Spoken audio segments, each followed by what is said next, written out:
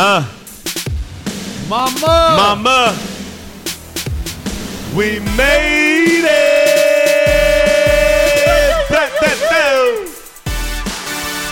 What it do though? Ladies and gentlemen, welcome to the Mama We Made It podcast. You got your boy Nushi in the building. We got Roushi. We have an incredible guest in the house tonight. Before I even introduce him, like, this man is truly like the definition of what culture is. For everybody thinking that they the plug, you about to meet the plug. Damn. Literally, you about to meet the outlet. You know what I'm saying? Like, let's keep it really gangster with it. I like that one. Ladies and gentlemen, without further ado, welcome our special guest, Brandon Easy Banks in the building. You. What up? Man, I'm so excited to have you on. This has been a long time coming. I'm extremely excited about this interview. I'm extremely excited to be able to run through, the journey of somebody that is truly such an integral force in the community of, culture in and of itself, urban music in general, just like in all things culture, this man is like personifies greatness. And, we met back when I started working with you and I want to say 2009. Yep. And from there on, it's just been, a mutual appreciation and adoration of his work. And shit, let's get right into it. Man, Brandon, welcome to the podcast, family. Yeah, man, welcome. That's a lot of, man. It's a lot of love in the house. Yeah, I probably should have done more warm-up layups or something. This sounds like a big game. Oh, man. But I knew it was. I mean, y'all have been heavy on this. What episode is this now? This is about to be episode 59. See, congrats and shout outs to y'all. Thank you. Because that longevity and consistency is like so important with anything culture. Absolutely. You know what I mean? Because absolutely. People, sometimes I feel like, at least nowadays, people definitely try to treat culture like a trend. Yeah. And anything culture is always going to be consistency, longevity, and then everything else kind of falls into place. But shout outs to y'all. Love. Thank you. Thank you, for real. I couldn't agree more, though. You know what I'm saying? Like, Nushi hit me up like, what'd you say on New Year's? He hit me up. He's like, you're stuck with me forever. For better real. be. For real. I like for it. real. But that's just like, it's, I think when we started this, it was like, when we start, we're never going to stop. Yeah, it just was that commitment of like, this is just going to go. And it's literally, it's a forever thing. So. And I feel like, with this podcast, and naturally, when somebody does things over and over and over again, you just continue to want to get better. But, I'm just glad that we're able to have a platform where, the focal point of it all is vulnerability in one's journey. You know what I'm saying? It's not like the who's and the how was this. It's far more, let's take the layers out and really discuss with these human beings in whatever their creative capacity is, what the journey was really like. Because we're in a day and age where everybody sees your best life. And you know what I'm saying? And especially, if we want the youth of our culture to truly grow and blossom and, have a way to really, tap in, I feel like, there's not many places that are giving people an outlet in which they can hear the depth of somebody that they look up to. Right. You know what I'm saying? They can hear how similar, their own story is to somebody that they idolize. And it's not like, the facade of, and also just like the fuckery of be persistent, work hard, just never stop. You know what I'm saying? Right, like when you're at the bottom of your barrel and you're hearing never stop, you're just like, how the fuck can I get started? You know what I mean? And for many of us, it starts in different areas. But, one of the things that I feel like we've gained so much from hearing all of these stories is that those that really, get to points in which they start, materializing on their dreams is truly just taking another step forward. Yeah. You know what I mean? And no matter when it was that they took their first step or how scared they were, it's just a consistency in taking these steps forward.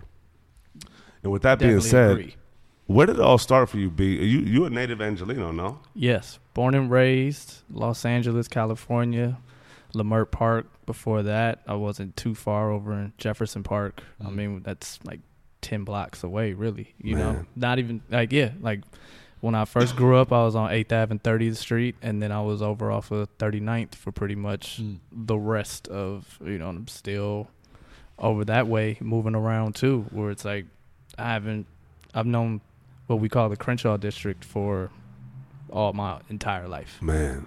So, what was childhood like for you? Childhood was fun. You know, it's one of those, like, I'm the oldest, so like my first 5.5, 6 years, I was the only child. Yeah.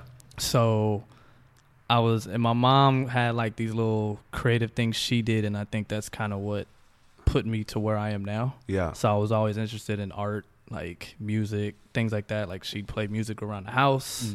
You know, she did needlepoint, she did like watercolor stuff, and just like, all right. So, and I remember one day it was like, I think she just handed me like some paper and some crayons or something, like to keep me busy where we were, and I just started, all right, cool. And so I'm drawing, and then it was like, Mom, you buy me a pad? And, you know, it was like, you know, my parents, they worked hard, you know, but sometimes like when you're growing up and you're young, you don't understand what some of that is until you get to be an adult. So it's like sometimes I get in the car coming home from school, it's a toy in the back seat, and then sometimes you get to that point where you think like, all right, well, it's Friday, I jumped in the back seat. Where's the toy at? Where's the toy? And my mom's like, yo, we don't got money for that right now. Like, this isn't, you know, but at the same time it taught me stuff like, you know, working hard and getting to a point where, okay, if you do this, you can be rewarded with that. Absolutely. Or, you know, so on and so forth. Or, you know, it's not going to be like that every time, and you can't expect certain things. And then I got, you know, right before I turned 6, there was a baby on the way, and that was my younger brother, Chris. And then after that, you know, 2 years later, another brother. 2 years after that, my baby sister. So it was like family builds. Yeah. So it was like from the only child and kind of being around by yourself, and like, you know, you're talking to yourself or you're doing whatever to entertain yourself. Like that's the kind of thing that got me interested in like movies, TV, music, because it's just like, what do you do to take up your time? Yeah. You know, so it's like, all right, cool. So you get into that. And then from there, like, you know, kids come in, you're like, who's this other kid in the house? Yeah. Why does everybody want to come in and pick him up? So then you get to the point like, all right, I'm going to my room. And then you go to your room and you're like, I'm going to turn on some music and I'm going to go draw and whatever else. But, you know, and then from there I was able to kind of show that stuff to the younger siblings. But like my youngest brother, he's an animator now. Wow. And one of the things I told him, because I got away from it when I got to high school, was like I didn't draw every day like I used to. Like, you know, you get into girls and sports and everything else and being cool. Yeah. And, you know, I get to college for art and I'm like, yo, these kids are a little more further along than I am. You know, it's a little intimidating. But at the same time, it's like, it's probably because, you know, it's a thing that you have to keep doing. And stay consistent at and improve on. So I told my younger brother I was like, yo, you draw like this? I just do this every day. Don't fucking stop. So as cliche as that sounds, like I told him, it was like, all right. And now, you know, fast forward, he's doing that. Like, you know, my younger brother, Chris, that Nushi knows, like, he's a musician. Yeah. But, like, he'll tell people when he tells me, like, yeah, my brother used to play rap around the house all the time, and he showed me this and that. It's like, yo, this is Mobb Deep, it's Outkast, it's so-and-so, you know, Tupac, whatever. And then it was like, okay. And then from there, like, he got into that. And then our mom was always just like, yo, if there's something creative you want to do, like, do it. She never looked at it like, oh, no, be a doctor only. Or like, you know what I mean? So it was like, and she was a teacher. So it's like, her thing was like, I'm not going to stifle something that a kid wants to do. So it's like, that's one of those things, like, I thank her for all the time. Because, like, she could have easily been like, no, you're going to do, you know, and I have friends whose parents were like that. And it's like, and when it didn't pan out, you know, that sent their relationships different ways. Where like me and my mom could sit there and talk about whatever, like, and she was a firm person of like, if you don't agree with something, question it. Wow. But if you're going to question it, have a good reason to question it, back your shit up. Do your due diligence. Or you're going to be out there looking foolish. So it's like, I used to get in trouble, not in trouble in school because it was like, it sounds bad, but like I was also smart. Yeah. So it was like, I'm getting the work done, but sometimes it was just like, yo, this doesn't make sense to me. And I would challenge it. It's like, the fuck is this? Yeah. The teacher's like, hey. Yeah. And it's like, well, go to the principal's office because you don't agree. And I'm like, all right. And the principal's like, well, what's going on? And Yeah. it's like, it's a straight A student. Like, what do you mean he's so it was like things like that. So I think a lot of that molded me moving forward. Was just like, all right, this seems weird. Yeah. Now I want to look into it, or just trying to figure out like what's next. And like my mind's always like going a mile a minute. Like, that's interesting. How did that develop? How does this happen? What is it? You know, and that's, I think, kind of, it's like a reoccurring thing, I think, through my life journey. It's just like this curiosity about everything. Where did that curiosity start taking you, like, as you were, you know, coming into, like, the middle school? Because I feel like elementary, you know, we're kind of getting our foundation. And as we kind of grow into it in middle school, I truly feel like that's the point where we really start to dabble with our preferences and our likes that really build upon, you know, who we are. Definitely. Where'd that kind of curiosity take you at that time? That's middle school was probably around the time where I started actually clashing with teachers. And it was interesting because it was like I would clash with some teachers and the other teachers were like best friends to me, because it was like a lot of the ones where I felt like I could pick their brain about stuff. Like I just like felt drawn into like, oh, hey, what about da-da-da-da-da? And it was like, all right, cool. So, you know, you get some things and like, they're like, well, this teacher thinks he's the greatest thing that ever happened. And this teacher's like, he's always causing a ruckus. And it was like, no, because I just want to know why this is that or this is that. And then, you know, that kind of transcended. Like at one point I ended up teaching the art class to my class. Oh, wow. And like back then I didn't think anything of it. It was just like whatever. And now when I got to like high school and like college, I'm looking back, I'm like, yo, I was really in 7th and 8th grade teaching my entire class art. That's really crazy. Huh? You know what I mean? Like that's crazy. And then like 8th grade, it's kind of like, it's that in between where you're starting to like, because for me, I was in private school. So 8th grade is like, that's your senior year of like that level. So it's like in 8th grade, it's like, yo, I done everything. Yeah. Like, I'm the man Feeling around yourself. here. Yep. Like I'm about to go to high school. Like what can you tell me? I'm teaching my art class. I'm doing this. I'm doing that. I'm not coming to class for the first 2 hours. Like I already know what that class is about. I'm acing that. Like whatever. And it's like, it's got senioritis in 8th grade. Yeah. It was crazy. Like looking back, like, yo, you were like 13 years old. Just like telling people like, I'm not going to do that. I'm not going to do that. Now I'm going to do it this way. Or like, you know, but it was like a gift and a curse. Because like, also I think from being an older brother, I was very caring or endeared to people. So it was like I was ditching class in 8th grade for like the first 2-3 hours, but I was in the lower classrooms helping the kids. Really? So it was like, I never thought, but I'm sure like stuff like that got back to the principal, and it was like, well, if he's doing that, we can. well, like, what's his grades look like in the first 2 periods? What do you think that was for you to like want to do that?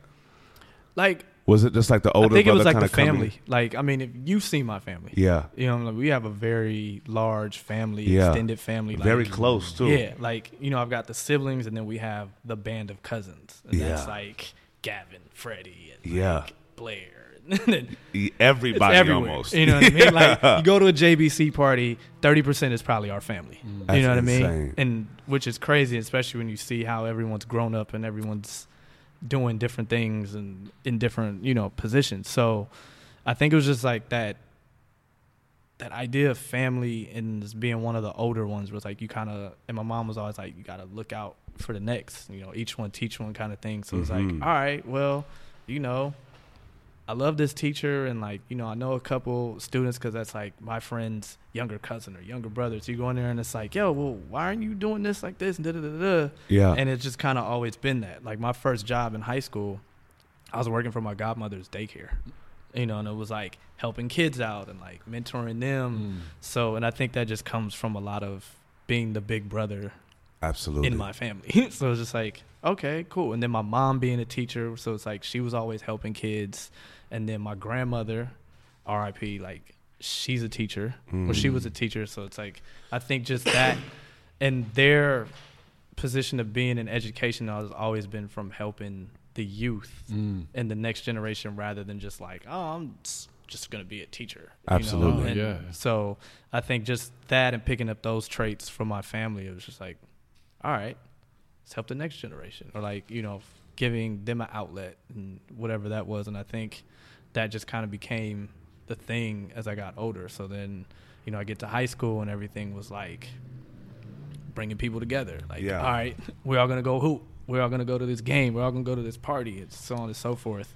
And I think that's kind of where a lot of that translated into just present day kind of thing. Absolutely. So I want to tap into like your art for a second, just because like as a kid, I also love to draw as a kid. Mm-hmm. Like, so I know what that is. Like once a day, you're drawing. I want in my 8th grade, like, you know, they're like, what do you want to be when you grow up? It was like cartoonist. Oh, wow. Me too. Huge. I just loved it.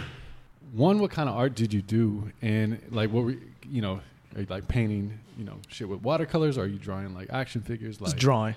It's definitely like I had a big fascination with comic books. Yeah. And my dad put me onto those. Like he had a stash and it was like Batman, Superman. So I saw that and I'm like, awesome. All right, I'm gonna start drawing Superman. Yeah. Oh, Batman, let me start drawing that. And then I was watching cartoons and then I was like, oh, well, maybe I'll be a cartoonist. Like you said. So it's like, so now I'm waking up, I'm watching cartoons. It's like, all right, I want to draw that one. Oh, Transformers, this shit is sick. Let me draw that. Yeah. And you get into that. And then as it got like, all right. So I remember at one point in junior high, me and my boy, we did a comic book. We based it off of like a couple movies, just random movies, made some stuff, real quick stuff, but like put it into a book, stapled it, made a cover, and I think we sold them for like 75 cents. Incredible. Like, we probably only sold like 5 or 6 of them because I mean there were only so many. There were more girls in our class overall, and then the other classes are like, I don't want to care what someone else is another class. Like, you know, a bunch of friends are just like, yo, I got an extra 75 cents from the ice cream stand. Like, whatever. Here you go. Like, whatever. Like, one of my other friends, we did like a magazine because we got into well, back then it was WWF. Yeah. Yep. We got into that for a minute. So it was like, I drew the cover, I drew some other stuff, awesome. and he'd write some stuff around it. And it was just like, all right, we got a magazine. A couple people bought that. But we didn't think about it to the point of like, we're trying to make a profit. It was just like, that's how they do things. Yeah. You know what I mean? Just test it out kind of thing. Oh, we're bored in class. Like, like, what are you guys doing? Taking notes? Yeah, sure. Drawing. You know what I mean? Yo, you want to write a story on so-and-so? All right, let me take this magazine out and, you know, I'm hiding in between the book, sketching out, stuff like that. So it was things like that. And then when I got into high school, I had a big interest in shoes.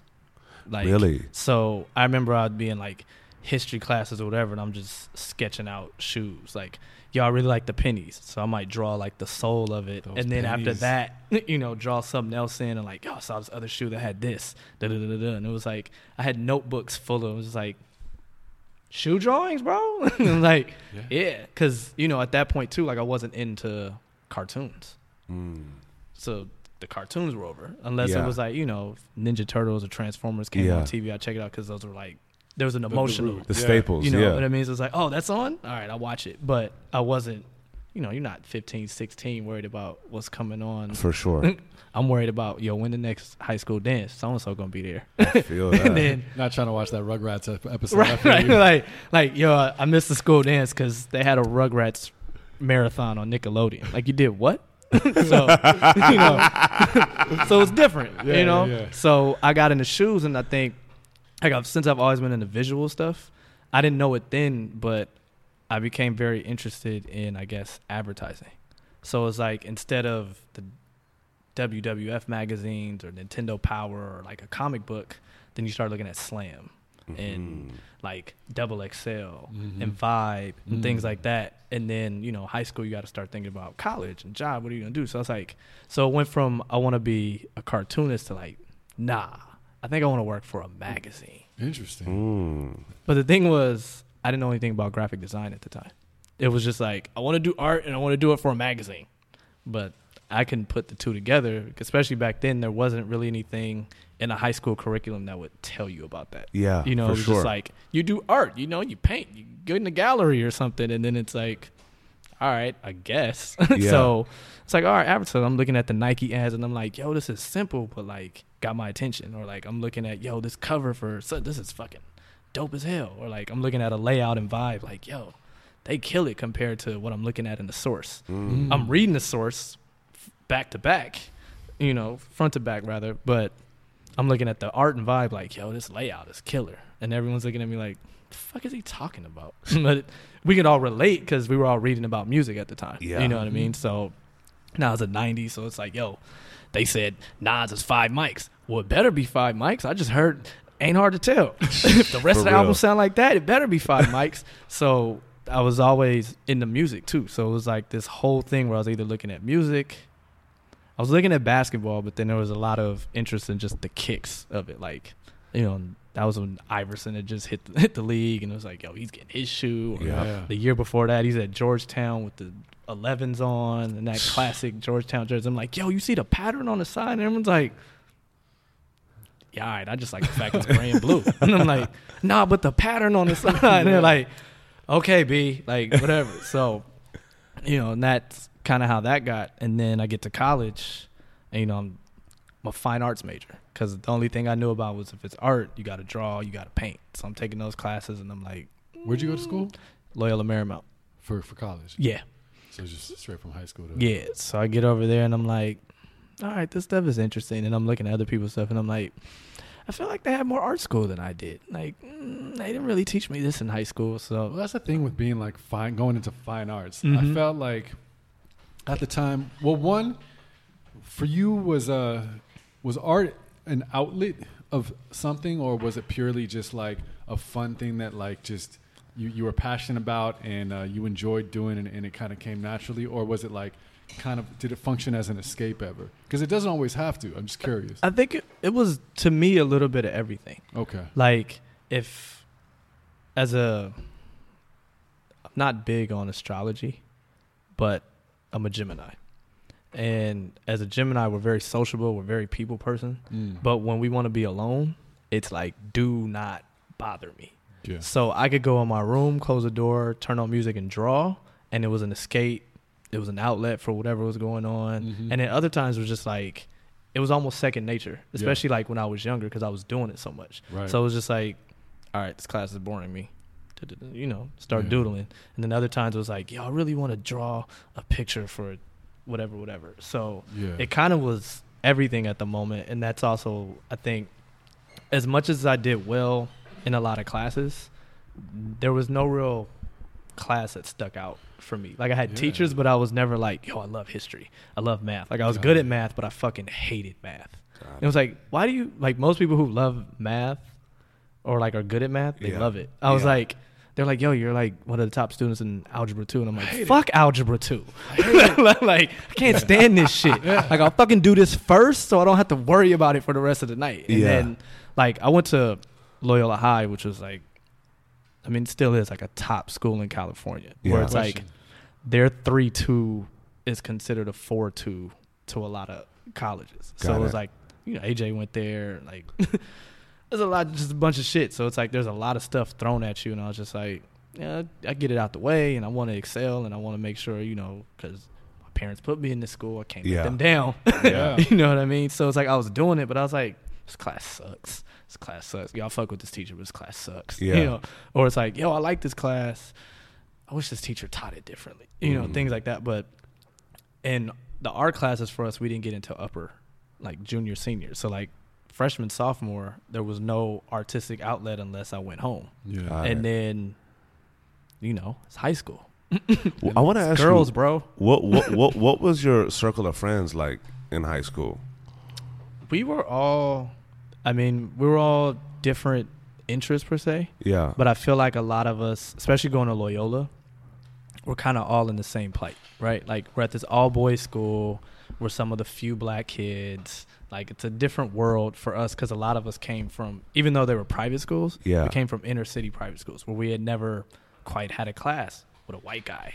Or, you know, there was a couple Hispanics, there might be one Asian, but we were all predominantly black school. And then we get there and all of a sudden it's like,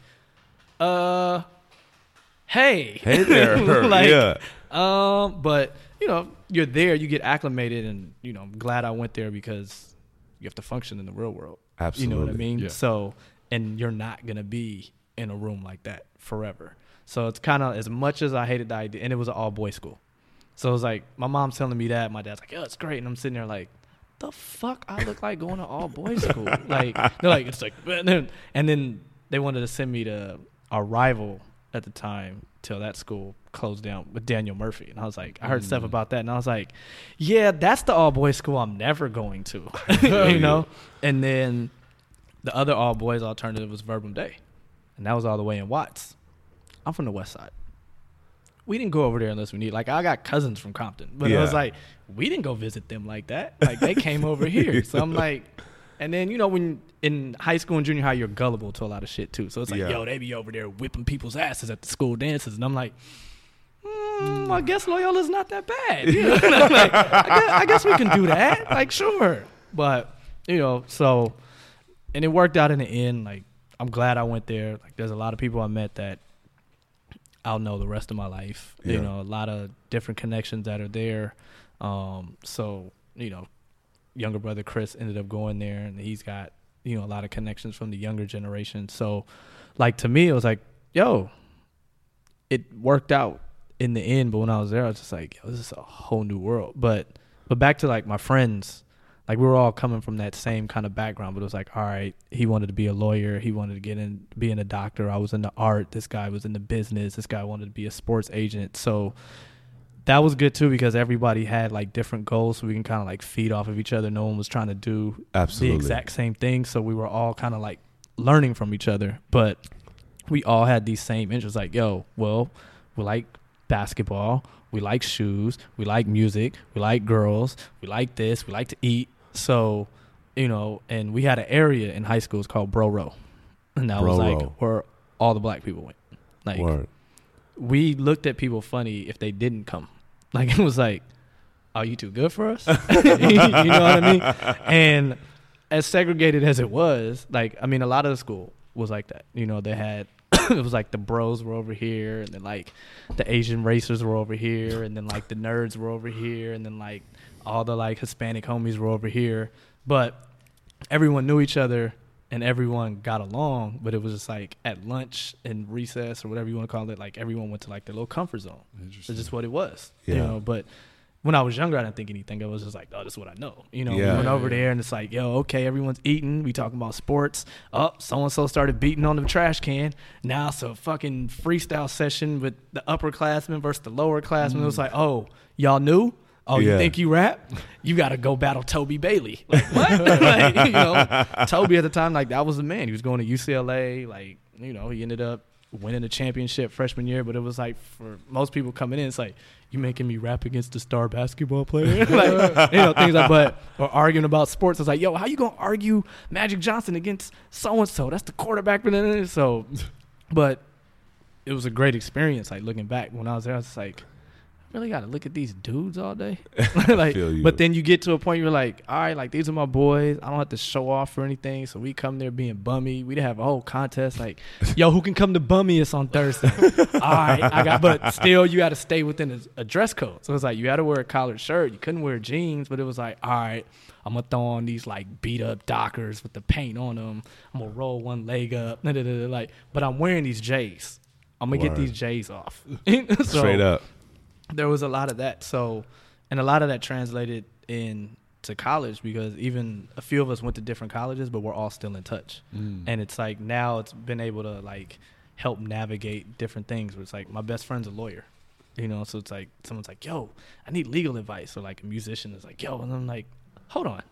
You know what I mean? Or like my boy's working in, you know, banking. He's like, yo, if you know any labels or something or like whatever. So all those things kind of help. Absolutely. Where I think if we were all trying to do the same thing, it'd be very boxed in. It'd be terrible. Yeah. So, you know, that's. What was piquing your interest in college? Like, you know, you got into the fine art side of things. Was that something that you stuck with, or did you start really exploring different avenues of your own creative being, if you will? So, that was probably the next part I was going to get to.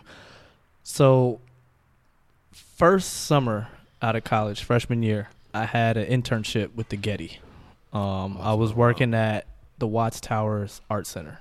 So it was inner city, like helping kids, things like that. But it was like a 16, 17-week program. But ever so many weeks, we had to have like these seminar, like in-service seminars. So we went to one, I think it was at the Skirball, and we had to go into a thing.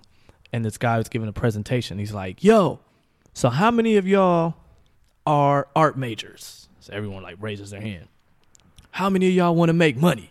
Everyone raises their hand. And it's like, how many people want to make money off their art? Everybody raised their hand. It was like, well, let me tell you something. If your school has a graphic design department, look into it right away, because that's where more of the money is going. Like, if you think you can get your paintings off at a gallery, so be it. You might get lucky, but right now that industry is opening. So if you're artistic or you're interested in it, or at least just check it out. If it's not up your alley, whatever. So that stuck with me. So when it was time to register for sophomore year, I'm like, so is there like a intro to design or anything? So was. This is a time also, like, sorry to get you off, but just like, this is like Photoshop. You couldn't just like download it. Right. It wasn't like that. It was like, you had to take an entire class, and like they had the program. Yep. Yeah. And we were like, oh my God, what's a gradient? Like, how do I make it? Like, very basic things. And so it just, like, now it's graphic design is just like as easy as anything else in terms of like the tools. And we'll get into that.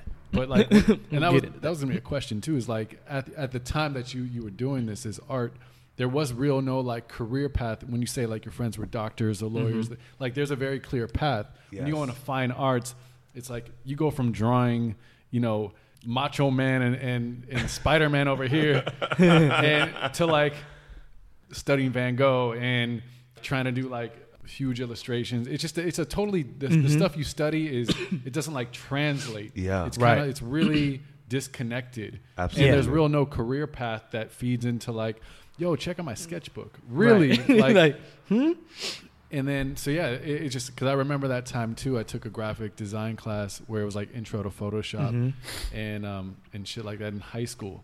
But just to set the tone of like what art meant at that time, and like kind of the barriers and the things that real artists to pursue a career after high school and into college and like figure it out. That's why I love why that guy said that, because it's so true. It's like, the fuck you doing? Like, you could either like go work to try to like be an animator or do comic books and get like an internship there, or like you go into like art school and study fine arts. Right. Yeah. But it wasn't like, and the landscape wasn't there. Like No. the internet and like these things were just really beginning. Definitely. Exactly. Like, and that's what I tell people. I was like, I joke about being old all the time because no one believes my age, but it's a whole other story. But at the time, it was when a lot of what you see now that's so prevalent in digital was pretty much starting. Absolutely. You know what I mean? So, like you said, it's like I go in there. Like, some of the professors were really just becoming knowledgeable of the program. So it's like they're trying to stay like one step ahead, like one lesson ahead of you. Yeah, right. Where it's like, looking back, I'm realizing like, yo, that lady was really just figuring the program out herself and then coming in 2 days later and trying to like present that in the class. But 18, 19, you're like, yo, I got to sit here for fucking 3 hours and like they're going to tell me some shit. I don't know what any of this is. That's the professor, so I'm going to just trust it. Like our main so true. Like counselor and dean was a graphic designer, but from the era where you had to really like cut shit out and paste it and then scan it. You know what I mean? So like the foundation that he was able to provide a lot of the students was there, but you fast forward to how it moves now, it's so far removed from you know what I mean? And it's in some ways like where I'm at now, I look at the industry and I'm kind of like, I don't know, bro. Like, but I mean, I'm sure we'll get into that part as we get later in the story. But did you actually have those moments during that time of like when you're seeing your friends kind of go on these different paths? Did you have those moments of like, I don't know about art. I don't know like where this is taking me. Yeah, the first year, my freshman year, definitely. So it was kind of like when that happened over the summer. Yeah. Like I took that to heart. Like I don't remember anything else from his presentation. Wow. The presentation was good. He spoke on a lot of shit that was relevant at the time. Yeah. But the only thing I took away was, yo, look into whatever graphic design is. You know what I mean? So I get there, sophomore year, I'm in the class, and they kind of do like the first class is like an overview of like we're gonna work with these 5 programs. This is kind of what we're gonna run through, so on and so forth. He starts showing examples, and then I'm looking and I'm like, wait, so this is what they do for like movie posters, album artwork. Mm-hmm. Oh, and then they start telling me, you know, and like with this thing now with the internet, you're gonna be able to do, and that was where I first heard about streaming. Like, I think at the time there were like 3 sites doing streaming. It was like NBA.com and something else. And, you know, I was an NBA fan. So I'm looking at it because as we got later in the course, one of the things we had to learn was like basically we were building multimedia sites. So it was like, you're going to use Photoshop, and then you're going to put Flash elements, and then you're going to learn how to put video in. And like, when you think about video now and how fast shit moves, you put video on a website back then, whole shit might crash. Like, type in the website, right? You go take a shower, you go down to right, lunch, and come back. You know what I mean? So it's like, so I was learning some of that, and I'm like, this is before YouTube, any of that, where it's like, yo, so they're gonna basically take, and like at that point, people weren't even necessarily recording these games in a digital format. So it was like people were getting that, you getting the tape. Then you're taking the tape and you're putting it in a machine to rip the shit off the tape, then get it on the computer, and then you're putting it into something like Premiere and running through it. So I was like, really like, yo, this is a lot. But it was interesting to me. Yeah. Because, like, I remember when we started, it was like, yo, we had school emails. And I was like, the fuck is an email? I'm about to email you shit. I'll just come to your office. You know what I mean? Yeah. Like, yo, you can send me an email. And I'm like, the fuck I look like sending you an email? Yeah. Or like, I'm checking an email like every That's couple. how literally the new world that was. That's It was like the wild west of digital at that point. I was like, yeah, you know, I'll check my email every couple of weeks. But now it's like I'm on my phone like, okay, so I went to lunch and fucking 7 emails just came in 10 minutes. And you're like, on it all day long. You know what I mean? So that was interesting from that time. But I was like, all right, well, I've always been interested in music. I've always been interested in sports. Yeah. And this is how people are making like the art for that stuff. So then I was like, okay, you know what? This fine art shit, Yeah. that's a wrap. There's an actual graphic design major. Put me in that. And then from there, I was kind of able to figure out, you know, when you're choosing classes, more of a curriculum. Like you said, fine arts, it was kind of all over the place. It was like, yo, you could take some painting, you could take some art history, and then, you know, you'll graduate and see where it goes. And you work at a gallery. right. Giving tours. Yeah. Like you're at a gallery and you're not even doing any art. You're just around someone else's You're art. like literally selling the merch at the... Yeah. So that was that. So I got into that like my senior year. So I guess we might as well put this on the table. Let's get it. So the moniker Easy was given to me in college. So there's a lot of ideas as to where it came from. I still don't even know. My boys just started calling me Easy one day. We don't know if it's because my middle name starts with an E, and that's when everyone was, you know, for Sheezy My Neezy, everything was for Sheezy My Neezy. Yeah, like this was East Sider's first album. You know, Snoop got multi-million-dollar videos. Yeah. So like that was an E40, all of that. So there was that. I was rapping in college. I was a rapper. Incredible. I did not take it that seriously, but it was fun. You know what I mean? Like it was me, 4 other homies. Like it was just what we did in the downtime. Like we put a mic, wrapped it around a lamppost. I had a stereo that had like the 2 tapes and the CD. Mm-hmm. We got instrumentals from the indie shit down the street, and it was just like, yo, you bored? Yo, come through. We're going to do like 3 songs. Fuck it. Like fast forward, like we were really doing what mixtapes became 10 years ago. But not thinking of it like that. Just like, yo, on some fun shit because the other homies rapped, and we were just like, yo, we kind of like it too. Like, fuck it. We can do some shit and do some random talent shows that, you know, but for fun. But so while I was doing that, basically I was taking like photography classes. I was taking like a multimedia class. And then I started basically just like documenting our shit. So I took like photos of us, and I was like, all right, I'm going to turn this into a fake album cover. And then someone see the cover and be like, fuck that. Let's actually record this shit. And it was like, all right, cool. Yeah. And it was like, yo, let's do this. All right, I made a poster for the homie. And then it was like, yo, I'm going to use this for the open mic in 2 weeks. Like, all right, whatever. Like, it's a printer in the fucking classroom. I'll go print them out. They were only like 11 by 17s, like, you know, Kinko's looking shit. But it was like, all right, here you go. So I'm doing that and learning different shit. And it was like, I didn't really get into the video editing stuff of it, but like, I was taking classes where you kind of learn the basics of Premiere. So I'm like, all right, because I'm learning Flash at the same time. So I'm like, all right, I see like where this stuff kind of goes and how it moves. And then I started looking at, I was always into CD packaging. For like, I like to look at the photos. I like to see how they laid it out. But I didn't understand at the time when I was younger, junior high school, that I was looking at the design of shit. I'm just kind of like, yo, I like how they put, you know, Mobb Deep here and then the group here at the bottom. Like, yo, this Infamous artwork is fucking tough. You know what I mean? Or even, you know, fast forward now, I look back at some of what I thought was iconic, and I'm like, this is terrible design. You know what I mean? Like, I love Souls of Mischief. 93 to Infinity is one of my favorite albums. But, like, I look at that artwork now, and I'm like, yo, this is, like, some of the worst Photoshop ever. Like, you just really did this, that, and put that out there in the world? Like, yeah, all right. You know, so I'm looking at, you know, as horrible as it was, Pen and Pixel was, like, a master of terrible Southern album art. But it was like, you knew what it was. Like, they had a style, like, and it didn't matter where it's now iconic to where you'll walk into an Urban Outfitters and be like, yo, it's a Hot Boys cover on that T-shirt. Run it. Yeah. You know, but back then I was like, yo, he really just cut that out in the worst way and through fucking Google image marble.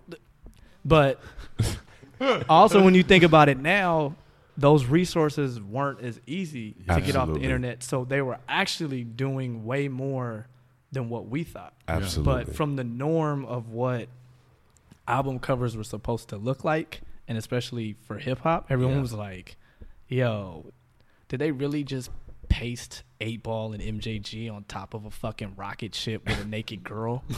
But like, you look back at the now, I'm like, yo, legendary. But that is the fucking whole concept of the title. Yeah. And it was crazy. So like, I'm learning that. And then I remember like, for a couple of my senior projects, it's like, all right, I made a whole logo shit for our group. I made like a fucking EPK, but like I did video interviews. Like they let us use a camera. So I'm like, all right, talk about your role in the group. And I'm putting all this shit together.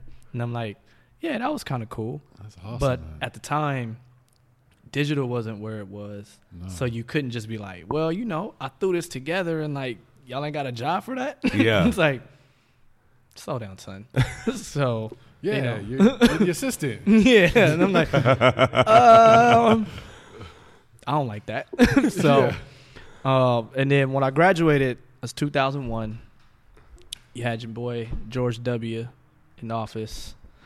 Got a little hectic on the job market. So, like talking about like my friends' past and everything like that. Yeah. Like I'm thinking, you know, I'm talking to accountants like, yeah, you know, if you get a job doing this or this here, you're going to be making X amount straight out the gate. And I'm like, okay, that's dope, whatever. But when we actually got out of school, the job market was trash. Yeah. So as much as if I had found a job like that, I would have been set.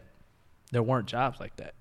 So it was just like, fuck. And then, you know, later that fall, towers fell. And then we all know how that kind of went. Yeah. So I ended up working for where I interned. But it was through the city of LA. I was back at the Watts Towers Art Center, helping kids, things like that. It wasn't really an art job. I was like administrative type of shit. But the director at the time was my mentor from the internship. So he's like, look, I'm going to bring you in. They only offer part-time. But whenever there's something where I can let you design something, you can put on your resume, I'm giving it to you. But for the most part, you're probably going to be here managing tours for tourists, helping the kids after school. So that's what you do with art degree. Exactly. That's why I laughed when he said it. Like I was literally in the gallery helping out, selling merch. Like, yo, you want a poster? We got these nice posters up here. And then every now it's like, yo, okay, we're going to do this thing for the school. Can you throw together a brochure? All right, bet. You know, whatever. But we had, because it was city funded, the resources were very minimal. So it's like I'm using, I forget what the program, but it's like something in Office Suite. Like it's not even an artsy. And I'm like trying to make like, okay, look, if I just color it this way and you print it on this paper, it'll look okay.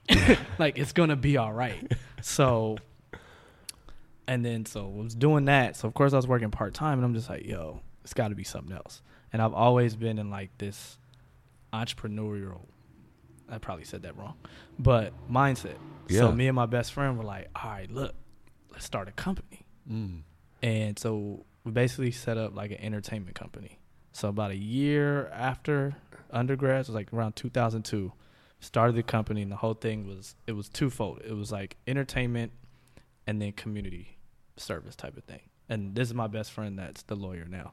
So we went to like different seminars, like we spoke on panels, like as far as community outreach, and then we were basically doing clubs. No, But what was the like? I just want to take it back into that moment real quick. Okay. Because one, like, out of college, you have kind of a lot of false expectations. Yeah. Like, you get your degree, you spent this money. Yeah. You're like, I'm entering the real world, and then you get your, like, what is this? Yeah. What is this job? You could have done that right out of high school. Right. You know, and you kind of were, like, Yeah. during that time. So why did you stay into that route when you probably just could have, like, gone into this kind of whatever job that probably paid more in this communications for this like bigger company that you got on like monster.com Right. or whatever? Well, at the time, I wasn't getting a lot of feedback from kind of anything. Yeah. Like, because the market was so bad. Yeah. And it was one of those, yo, these loans are about to kick in on September 15th. That's very real. So I think I got the job like August 30th. You know what I mean? Like, so basically I had been a weekend kind of thing at the art center, and then the next week, the 9/11 incident. What was that like for your morale? Like, just like in terms of, we graduate college and we're about to hit the real world, booming. We have all these expectations of ourselves. It was terrible. Yeah. Because as a senior, I was like on top of the world. You know what I mean? Like, As an 8th grader, you were on top of the world. yeah, like, but it was like But that feeling that's what I'm all saying, over yeah. again. Yeah. But it was Exactly. like, you're about to be an adult. Like, you're about to go make money. Like, Yeah. that way in 8th grade, you're like, yeah, I'm about to go to high school. Like, Yeah. I'm just cooler than you. Yeah. You know what I mean? But then it was like, yo, I'm cooler than you and I'm about to make more money. Yeah. Nah. Actually, you not. You know what I mean? Actually, Playboy, Oh, really? no. So that was like the thing. But it's like, I'm looking at what the market's supposed to be, and I'm like, yo, if I come out the gate making that, like, can't nobody tell me shit. I'm buying this when I get out. Yeah. I'm popping this off. I'm Yeah. gonna get my mama this, and Yeah. I'm like, yo, it's about to be up. Like, I'm about to be, excuse me, that nigga. Yeah. Like, it was like that feeling was like, all right, cool. I Yeah. can't wait till graduated May 5th. I was like, I can't wait till May 5th. Like, I'm here. Yeah.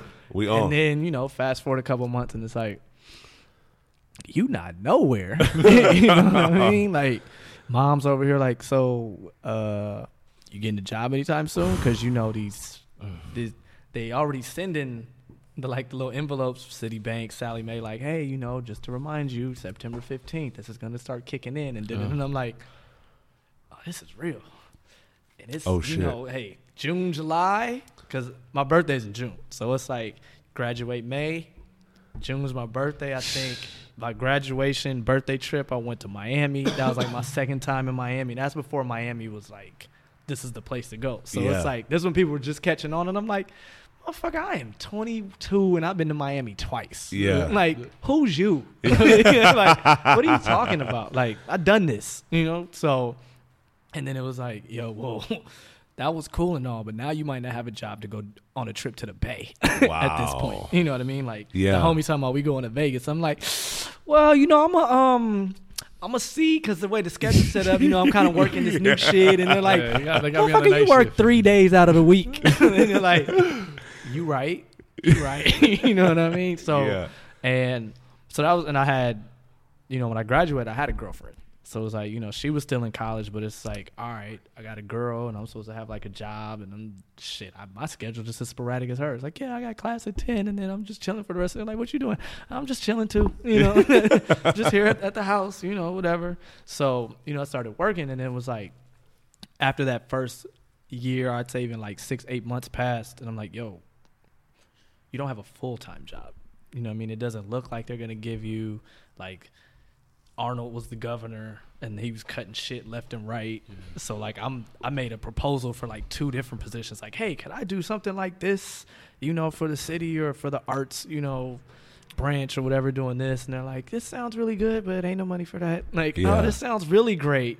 And it's an extension of what you're already doing, but even if they were to do that, they're only going to bump you up like this many dollars and you're still not going to be full time. Like, oh, okay. All right. Well, I'll just keep doing what I'm doing. Yeah. So when we decided to kind of launch our own shit, it was cool at the time because working part-time, I was still flexible. So it's like I'm working Tuesday, Wednesday, Thursday, Monday, Friday. So it's like I had a fucking 4-day weekend, 5 or whatever, like every week. So I'm like, all right, cool. So I can do that, and then I can dedicate time to putting this together. So it's like, all right, there's a networking thing, I'll go to that. There's an event to put together. So we did like networking happy hours. We did, and one of the first event we did was kind of like a showcase. And I think that's probably what kind of put me in the mindset of how Noosh knows me now. So the whole premise of it was a party. Because everyone was like, why don't y'all like do parties or events? Because when we were doing birthdays or whatever, it's like we go places and it's like, yo, here's the list. And they're like, yo, like 200 people showed up. Like, who the fuck are y'all? Like, because we were young kids at that point. Like, yo, you guys are 21, 22, just popped on the scene, and we ain't never had 200 women like that. We ain't never had, folks that just came from college or like this guy's a master's student or whatever coming in, spending money, having fun. Like, y'all want to do another night? And I'm like, no. And at that point, I'm like, the fuck I do that for you for? I'll do that myself. And that's kind of where that came from. So it's like, all right, so we'll do that. And then because we want to basically give a platform for the homies, we knew like local artists that were trying to do shows. And back then, like, no one was really booking stuff like that unless it was Sean Healy and, that route. Absolutely. So it was like, yo, I just really want to do something. And then, like, all these people, we had mutual friends, and then we had friends that each other didn't know. So it was like, well, shit, I came to your birthday party, and I met this dude. He's a producer. I met this girl, and da-da-da-da-da. Like, maybe you can have them, like, come to a show. So we put the whole thing together. We had 2 rap acts, R&B act. It was a party. Like, I think we put 500 people in there, and we had only estimated like 300 coming because that was like our core list or contacts was about 300 deep. And it was like, you could bring your friends, whatever. And then like we started doing how we did flyers. We did them as business cards because we didn't want to be seen as like just a party crew. Like it was a business. It was like, nah, we'll do everything business card size. It had all the info, or it was like my contact info is on there. Hit me. Whatever. And so we were doing that. We did a bunch of different events. We did community service stuff. And that was kind of like the move. But, my best friend was also in law school. So when it started, he was flexible. And then as we got deeper into it, he had to get deeper into school. Yeah. So we had other friends because we kind of wanted to be like, yo, we want this to be a bunch of friends that can work together and like make some shit happen. Yeah. But I think a lot of us had different agendas. We were all also young. A lot of us was like the first time trying to do something like that. So everyone was kind of pulling different ways. But because it was our company, I was funding everything. You know what I mean? So it's like I'm going into the meeting, or it's like they're talking because, yo, we met this club manager. He wants to do this. And I'm like, all right, let's go talk to him. And I'm coming in there because, as much as I wasn't really working like that, I thought I was a man. Yeah. So I'm coming in there like, yo, it's a strict dress code for our clubs. And I'm walking in academic velours, throwback jerseys and sweats, wave cap. And I'm sitting there and I'm not talking kind of thing. And it's just like, all right, so we want to do this. And I'm listening to them negotiate the deals. And I'm like, I don't think this is it. And they're like, who the fuck is he? Yeah. And then when it's time, and I'm like, all right, well, you got to put this deposit down. And I'm like, all right. Boom. But when you think about it, I'm fresh out of college. I have a part-time job. Yeah. So it's like I'm putting a lot of money, and then as the event's going, I'm like, we're breaking even. Or then it's like we're getting the money, then I'm dispersing it, and I'm like, all right, now it's over, and I'm going back. I can buy some extra tennis shoes. Yeah. Like, that's cool. So that kind of dispersed off. And 2 of the younger homies that I brought in it kept going. And, you know, when you talk about keep going, Yeah. I think it's probably going to be a theme for this. But now they're the guys who do Greystone on Sunday, Poppy on Friday, you know, One Oak on Tuesday. So it's like when people see me in the club, they're like, yo, how you just run up in here like that? And I'm like, yo, but those are my two homies from college on top of that. So it's like we've been in each other's homes. We know each other's family. Like I used to do when they broke off on their own, it was kind of like, I think being that person that's always about everyone working together. Absolutely. I didn't want to take sides because they were like, well, why don't you just come with us? And then the other homie's like, well, are you going to work with us? And I'm just like, I don't know. So it's like when they broke off, I was just doing their flyers.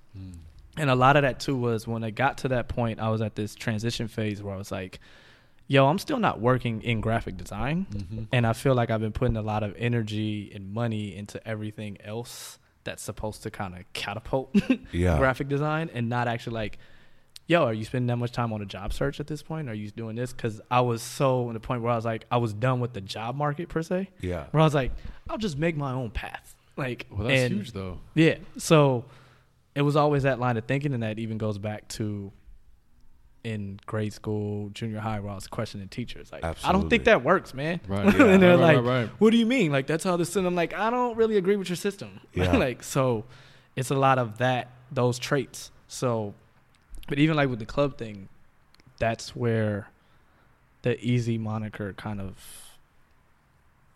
gained way more life. Because we had random people that wanted to come to events. So I didn't give out my real name to people. So they were like, oh yeah, if you want to get on Easy's list or whatever. And back then I had a Nextel, Chirp, and the Sidekick. So the Sidekick is the essential pack. Yeah, like the Sidekick, like I didn't use the phone, but it was like, just text your name and I'll add you to the list. So it was like, yo, I hit Easy's line, I talked to him, and our door girl would know, like, yo, if anyone said they talked to Easy, they didn't really talk to him. Yeah. Like, everyone that came up that she knows as friends and family was like, yo, Brandon said da-da-da-da. Or like, I'm sitting outside and people were like, yeah, Easy said just pull up with whoever. And I'm like, he don't even realize that. Easy sitting right there. Like, I'm literally standing right here, like, looking like, I didn't say that. You know what I mean? So that's kind of how that name kind of kept moving. So it was like, and even like with the Sidekick was given to me off a freelance project I was doing since a senior year. And it was this cat I met. He was like a grad student. One of my mentors, they were like fraternity brother, sister. So he was coming up to the school. He was kind of looking for interns, and he found out I designed. So it was like he was doing like discount flights for like rappers. So it was like Memphis Bleak might be on tour, but he needs to come to LA to like, for whatever reason. So he was like, yo, I found this da-da-da-da-da. If y'all are in Houston, all you got to do is drive to Dallas, take this, and then I'll save you $200 or whatever. And then he take like a little, like the money they say, they pay him under the table. So while he was making those connections, he started this thing. It was called Urban World Wireless. And that was kind of one of the first, I would say, like when you think about blogs and mobile updates kind of thing. So it kind of started coming together around the whole two-way pager era. So it was like he was working with people that were doing custom ringtones and things like that. And he kind of had like a partnership with what's it do? Illseed, I think, that did like the all hip-hop rumor section. Okay. So they would send, like, if you subscribe to the service, you get a daily update. Like, yo, we heard DMX ran up on Ja Rule outside. So it was like on some TMZ, but it was like industry insider or like, yo. And sometimes it wasn't gossip. It was stuff like Jay-Z wants to start a nonprofit for da-da-da-da-da, like things like that. So it was like one of the first. So I was like kind of in the trenches with that. Like, all right, you need a flyer to put in stores. You need this. I'm doing that. Oh, you need T-shirts, whatever. So I was gaining like all this different experience, but at the time, like kind of seeing this whole digital revolution going. So it's like always like here, and I'm kind of like here. Like I tell people, I was like, I've never worked, quote unquote, in the music industry. Like, I've never had a label job. I've never, like, yo, I was working for Def Jam for this long. Or, like, I was working at, you know, ASCAP or Warner's. None of that. Like, I was just always kind of been moving alongside how it's been happening. So, you know, fast forward from that. So, I had the Sidekick from that because he ended up doing a partnership with T-Mobile. T-Mobile had the first Sidekick. They were the first carrier to put it out. So it's like, yo, here's a Sidekick. So I'm like, you can keep up with the updates. And I just kind of adapted that into what I was doing on my own. Real quick, what's crazy is like, I want to point out, because like what you mentioned earlier, like your entrepreneurial spirit, but I actually wanted to touch on that because like as I'm hearing through your journey and like you're kind of even saying like you never worked in the industry, but you kind of like worked alongside it, right? You're being super resourceful in figuring it out, and I think the thought of, yo, the job market didn't work the same way like you related that to when you were a kid, like with the teachers, that just like that question, look, it doesn't work. The thought of creating something purely out of necessity. You know, we live in such an entrepreneurial world right now. Like now it's like, that's what the celebrity is. So to be an entrepreneur, that's like, oh my God, that's that thing. But it comes from a much different place now. Whereas for you, it literally came out of necessity. Yeah.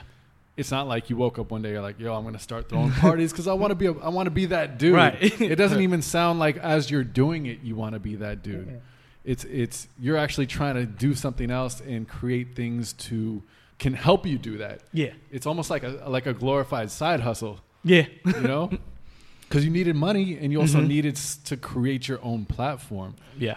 But was there a struggle part of all this? Is it's kind of like moving along of like, where you actually do fit in? You know, you're not in the music industry. You're not really like 100% all in on this like event thing. I'd say as far as kind of falling into the music industry, so maybe the next chapter, and that's kind of like where I meet Noosh. So this is all kind of like, I guess, the foundation of how I made it to that point, or like where those concepts and ideas and teachings and learnings kind of happen. So, you know, I'm doing that, and then like I said, I got to a point where it's just like, yo, I'm not in the industry that I set out to do. So around the same time, I was like, you know what, you guys can have it. Like, you know, me and my best friend were just like, let's just get rid of it. Like, I'm gonna finish the law school thing up. Like, I know this is taking a toll on you because you've been having to run everything and like you're not happy with it. Like, let's pull back. Like, we'll figure it out. Was that hard at all, or was it just like you weren't even in it that much? It wasn't that hard. I mean, it was difficult from the standpoint of I felt like I gave up on being, you know, self-employed kind of thing, but then it gets to that point, like the responsibility portion of it. Like, absolutely. You know, you can run around being self-employed, but are you taking care of your responsibilities? Are you well growing? Said. Are you just like, yo, I got my own shit, I'm the CEO, dog. Yeah. You know? CEO of what? Exactly. That's the crazy thing, like, about starting your own anything is it's definitely not the fantasy that like this, especially now that this like Instagram entrepreneurial thing paints that picture. Definitely. It's like you do it and now you're responsible for like crunching the numbers all the way to the like just every aspect of it all day long. Right. And I mean, as I keep talking, like I've quote unquote failed as far as self-employment more than just that. So fast forward, like right around the time I give up on all of that, I find a full-time job, designer. I'm like, okay, cool. I'm in the gate. I can finally like have that on my resume. I had that. About a year in, I'm like, you know what? Was that just like a corporate job style? Like it was a privately owned company. Okay. And like the guy started off doing like sports memorabilia, like for golf clubs. So he was, you know, heavy connected with a lot of big time, big money Republicans, and basically, you know, self-made himself into this guy who had a resource for all of these big events that they did. And then he was like, well, shit, I got the technology, I got the personnel. Then he started doing other sports memorabilia that you walk in like a Walmart, Bed Bath & Beyond. It's like you see those things, it's like, oh, Chris Webber, and then like a gold plaque and, you know, whatever. Like he had those, and he was like, well, shit, I'm in there. I got buyers doing that. I can do like these canvas things, or you walk in Target and people buy them. And so like he had all of that, but I was getting paid peanuts. Like they expected all sorts of hours, but then it was like, we don't want you working overtime. But it's like, yo, you just asked for, I'm making line sheets, I'm making the actual resources for print. So it was a good learning experience. But like after a year, and I'm like, yo, they're not even talking about a raise. Like I'm sitting here like manning certain shit by myself. Like they swamped my manager. Like he can't even deal with the team because he's, and I'm just like, I was working all the way out in the valley. Like that drive was terrible. And then it was like, yo, you're 5 minutes late. And I'm like, yo, you had me here for 3 hours. The fuck? Like, I think it evens out. Oh yeah, I think you got a point. All right. I was just like, and one of my other best friends was kind of getting off into his own company. And he was kind of like, yo, like some stuff is coming in. I need help. So I was like, yo, whatever you can do. You're like, I need help. To get me out of this. Yeah. And, at the time he was renting a house that was literally 3 blocks from where I was living. Oh, so I'm like, okay, so I can not drive and then I can do this and then just walk over. Or if I need to work from my house, like whenever, whatever paperwork or whatever you need is done, let me know. Like I'm down. Like we're best friends. I'm down to help regardless anyway. So, and that was one of my other best friends from high school. So it's like, hey, I know, you and Jamon are doing that. You've been doing this job for a year. It doesn't sound like it's what you want, but it's good experience. But I think what I need help with, like, it's more up your alley. So go over there, and we're doing that. And we kind of had some projects set up where he could kind of have me on the team for a year.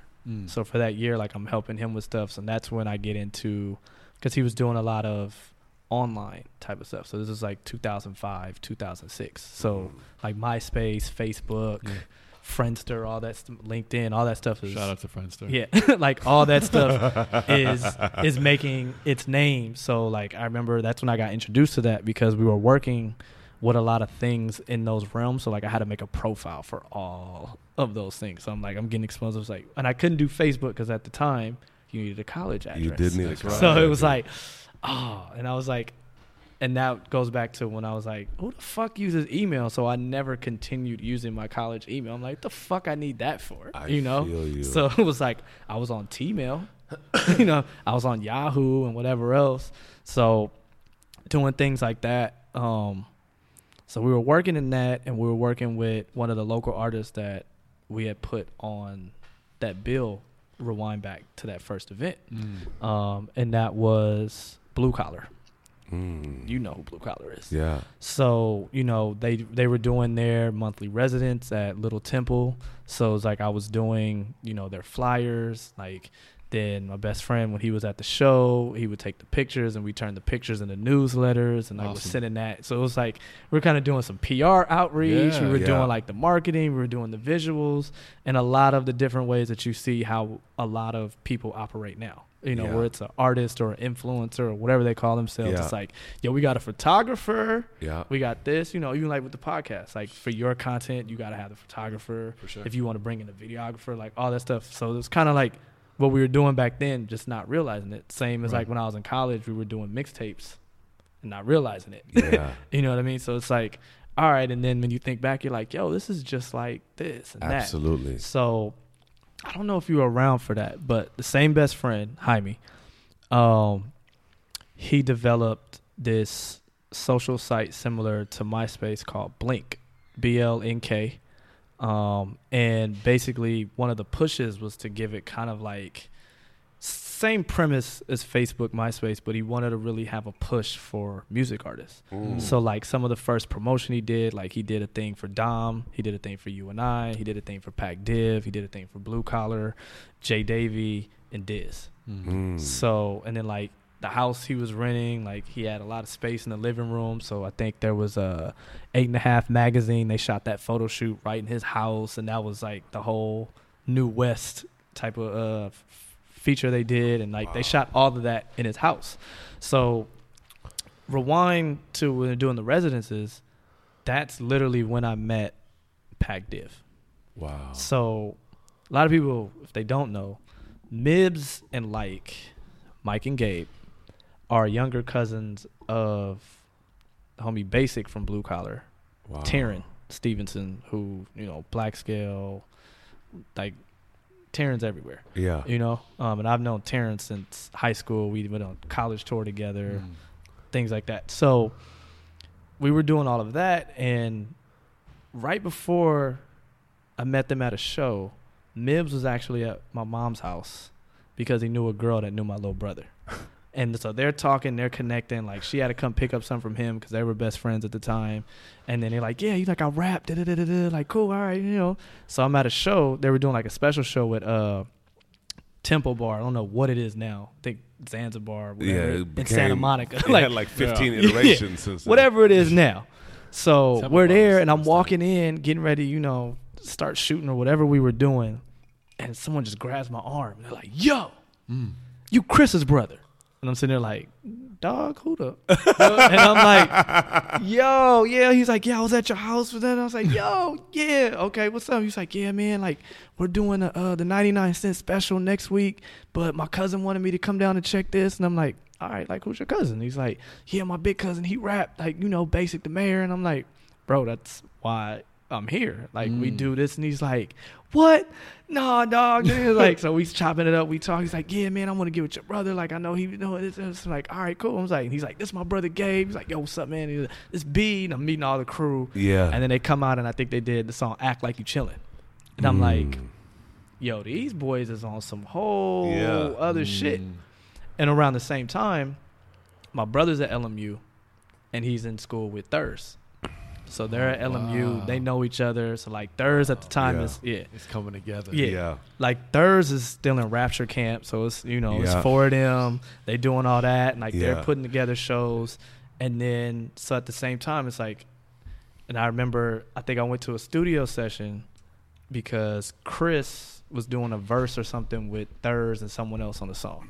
I walk in. They were waiting on their session. Bad Luck's in the booth. I'm like, I hadn't met Luck yet, but I'm like, yo, I don't know who Fat Boy is in here, but he going. Yeah. You know what I mean? Real. And it's THX on the boards. THX had asked Luck to come in because it was mainly THX's studio.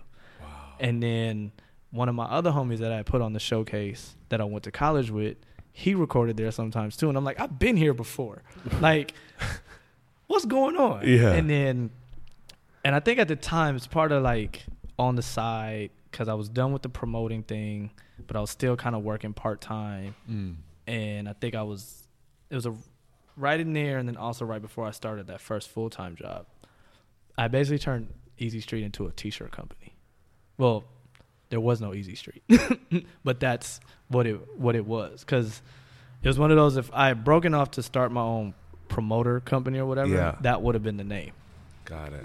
And Easy just Street. coming from the idea of easy, and I was just like, Easy Street, clicks. Yep. I put a logo together. It was like a street sign, Easy Street. I think I put like 3900 because I grew up off 39th Street in Crenshaw, whatever. Like, and it was like basic, and that was like the era of the iron-on T-shirts. Absolutely. So it was like I would just take a picture, put like some clever little quote, and be like, "Yo, I need that." All right, how many? Yo, I think my brother want one too. Like, I was doing line sheets. Like, here you go. Yeah. Like, yo, email that off, or like Sidekick email. Like, yo, this is what they look like. Like, all right, you know, run it. And then when I was doing that, like, one of the mentors, he was working for King magazine, and he was doing something with Tyrese. He was like, yo, Tyrese wants to start a magazine, but he needs some promo tees. And I remember I went like downtown and bought like fucking 100 T-shirts at some wholesale place. Went to Staples, bought a bunch of iron-ons. I'm printing out the shit. Iron. Yep. And mom's like, yo, what the fuck are you doing? And I'm like, yo, I'm about to get this paycheck. And she's like, whatever you got to do. Yeah. Like, you know, like, but she just saw it from the standpoint of like, he's doing something like in the realm that he wants to work in. Someone, for whatever reason, is hiring him. It's not through a job, and he's doing it himself. Like, I stay out the way. You know what I mean? I love that part of your story so far. Is just this constant like moving and figuring out and finding those like little nooks of opportunity. Yeah. To just be like, all right, I'm doing this. It's just like, to me, that's such a special part already of like how you're building your foundation. Mm-hmm. And from someone who doesn't know your story, is like, I'm waiting for your next move. I'm like, damn, it's just iterations, like constant pivots. Because it's not linear either, right? Like you're floating around what you actually want to do by doing all this other shit that's actually like slowly building this like massive like ocean around with this like wave that's spiraling, but you're actually not doing exactly what you want to be doing from the jump. Yeah. And that to me is something that's so, I think that could connect with so many people, because when you jump off to aspire like what you want to do, whether it's being a musician or anything that doesn't have like a very linear path, the real fucking journey is doing all the shit around it to try to get that to pop off and make it happen. And so all these little things, but it's connecting the dots too. So like what your vision is from day one is nowhere near the actual journey to get there. Right. So yeah, so it's like, so I was making the shirts, and then that's actually how I ended up at the studio session. My brother was going, and Thurs wanted some like a custom shirt for one of their performances. So he was like, yo, like, well, tell your brother come to the session so he can kind of hear, you know, my shit and and we can meet each other, blah, blah, blah. So I come in, he's like, yo, I seen what you do with this and that. He was like, yo, I want one. And I remember it was like, he wanted like, because I think I had done one of my brother, like a baby pic of him. I think it was like a baby pic of him and LeBron, because they graduated the same year of high school. Wild. So, and like Kobe was always like my guy. He was a year older, but I was like, yo. Yeah. So I think I had a shirt that was like me and Kobe, and then I made my brother want to like him and LeBron. And it was like the next iteration or whatever. Yeah. So I think Thurs saw that and was like, yo, where you get the shirt? He's like, my brother makes some shits. Like, yo, word, like, yo, I want this. So like Thurs, I wanted like a baby picture of him. And I think I put like a crown, or I think he had a crown already, but it was like he wanted the baby picture, and he wanted it blown up and like to have like the date of his birth or something. So like I did that. We talked about it, made the shirt, got it to him, and he was like, yo, thanks, man. So it was like, I was making shit like that for my barber. I was making shit for people for their shows. Incredible. And it was just like, all right, well, maybe I can do some of this, because it's still, I never thought about clothing like that, but I was like, it's still like this whole thing of, it was sports, it was music, you know, it was these, and like I Design. and I was just like put in like, yo, this quote with that. And, you know, it's almost like Instagram on a shirt. You know what I mean? Like you get this picture like, yo, this is dope, and then you're like, what line can I use? Or like, you know, what is it that speaks to this image? And that's a lot of what design is already. It's like you're visualizing what it is you're selling or whatever it is you're talking about. So it's like, all right, cool. So we're doing that. And I'm like, all right, the shirt shit is cool. Like, all right, Easy Street, whatever. Yeah. But I was always like, I can use Easy Street for whatever. Like, I never founded Easy Street as a business for anything in particular. It was just like, this is for whatever I feel like doing. If at whatever point, all right, it's there. Yeah. So, you know, we're doing that. And then, so everyone's doing that. And like around the time I'm working with my boy, that's when I got introduced to like Now Right. And got introduced to like Now Right, High Snobiety. I don't know if it's still around. I doubt it. It was called Being Hunted, but it was like another like hype beast type of thing, like rare shit that, you know, because homie Taryn, he would come in there too. Like Taryn was in the fashion and shoes, and I don't know if people know this, but he's like one of the last members of Living Legends. Like that's like Living Legends young boy. Wow. You know what I mean? And then like he's the big homie to Pack Dip. So like that's a whole lineage in itself that some people may or may not be familiar with. So Taryn had toured, like done shows in Japan. So, you know, he's seen in Japan like, yo, it's these Air Max out there that y'all ain't up on. Like you go to this site and you're like, I mean, you got to pay an extra $100, but if you want the shit that nobody else has, and it's like, so, and that was, I don't want to say that was a hype beast culture, but it's kind of what bred what we see now. But like our generation, I think, was more of the search. You know what I mean? Like you couldn't tell me what shoes were fly. I'm gonna go find them. You know, so it was like I remember like when I was getting J's, it's like, yo, that store don't have them. Yo, what other store can we run to real quick before they sell out? All right, and we might spend the whole, you know, from 8 a.m. till 1 o'clock. Like, yo, got them, or you didn't. You're like, fuck. Yeah, I'm not missing the next ones. You know, where now it's like it's gotten a little like I remember even like my mom taking me and my best friend to Foot Locker. We wanted the all white 11s, and it was like, hey man, I need these. Like I'll give you the money today. Like no way should you trust anyone you hand them cash and be like, just make sure my shoes are there tomorrow. Yeah. But the market was smaller, where it was like that dude knew like, all right, if I do this, they'll keep coming back to me for their shoes. So if he trusts me with his money, like he'll fuck with me again. Yeah. And it did. I got to a point like when I was that age, like I had a dude at Foot Locker, we had a girl at Foot Action, we had somebody at Champs, and it was just like, yo, I need the shoes. Like I can afford them this time. Like or I save up, whatever it is. So, you know, fast forward back to like the digital era, we're starting to see these different things take place, and like the artists starting to use MySpace as like their main platform and things like that. So like that's moving, and then the blogosphere starts popping up. So my partner, well, I mean, like he had to start doing this stuff, and then I kind of phased out into my own. So it was back into like, all right, now I'm about to be working for myself again. Like I had built up like a bit more of a client base. Like I had different like actual offerings. I was like, all right, look, I'm a freelance designer. I can make shirts. I can make websites. I can do this. And it was like, all right, cool. So, you know, those things were coming in, and like, so we're doing that, and I'm making moves in that era. And then, you know, I'm knowing these artists, and everyone's like, we're just always talking because everyone's like around. I'm working for myself, so I'm flexible. So it's like, yo, can you come meet up at such and such and let's chat about it? Or like, yo, I'm about to be at so-and-so's house. Can you pull up? Yeah, cool. So around the time of the U&I thing happening, Thurs and YL wanted to come meet with me. Like, yo, we want to play you some of the new shit. This is what we're doing. Yada, yada, yada, yada. We need artwork. And I'm like, all right, like what you thinking of? Like, we want to do this. So we started talking about like Black Star, the most Def Talib Kweli. That was really the inspiration for the cover of Fried Chicken and Watermelon. Incredible. That's where that came from.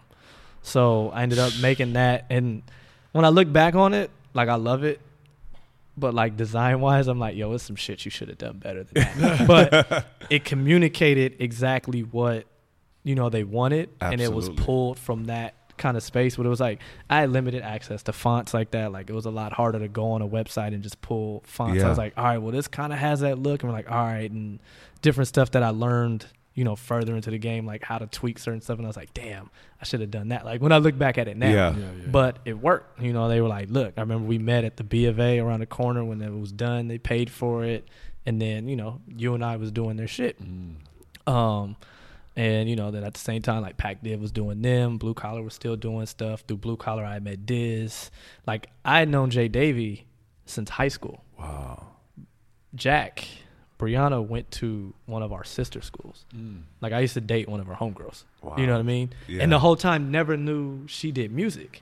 And then one day I'm sitting at Jaime's house. Terrence over there, and he's like, yo, did you know that Brooke and Brianna do music? And I was like, what? And then I forget the video, but it was like with the robot in it, and she's like kind of making out with the robot, and I'm like, yo, this shit is fire, but had no idea that they did music. You know what I mean? Like those were always just like, yo, at the parties they're here, or like at this family, this, like they're gonna be there. I'm like, this is crazy. And I'm just looking, and you know, at the same time I'm looking at the blogs, and I'm like, yo, it's a lot of fucking talent in the city. You know what I mean? I'm like, why is there no platform for us? You know, and I'm looking, and I'm like, nah, right, co-signing, and there was nothing to take away from any of them. I was like, yeah, I fuck with Wiz. I mean, I guess Wale's cool. You know, I'm sitting there like, yo, Sean P is fucking hard, like, but where's us? You know what I'm saying? I was like, and the only person who was really getting any notoriety at the time was Blue. And Blue's dope as fuck, but it was funny because all the people I knew of, they knew Blue.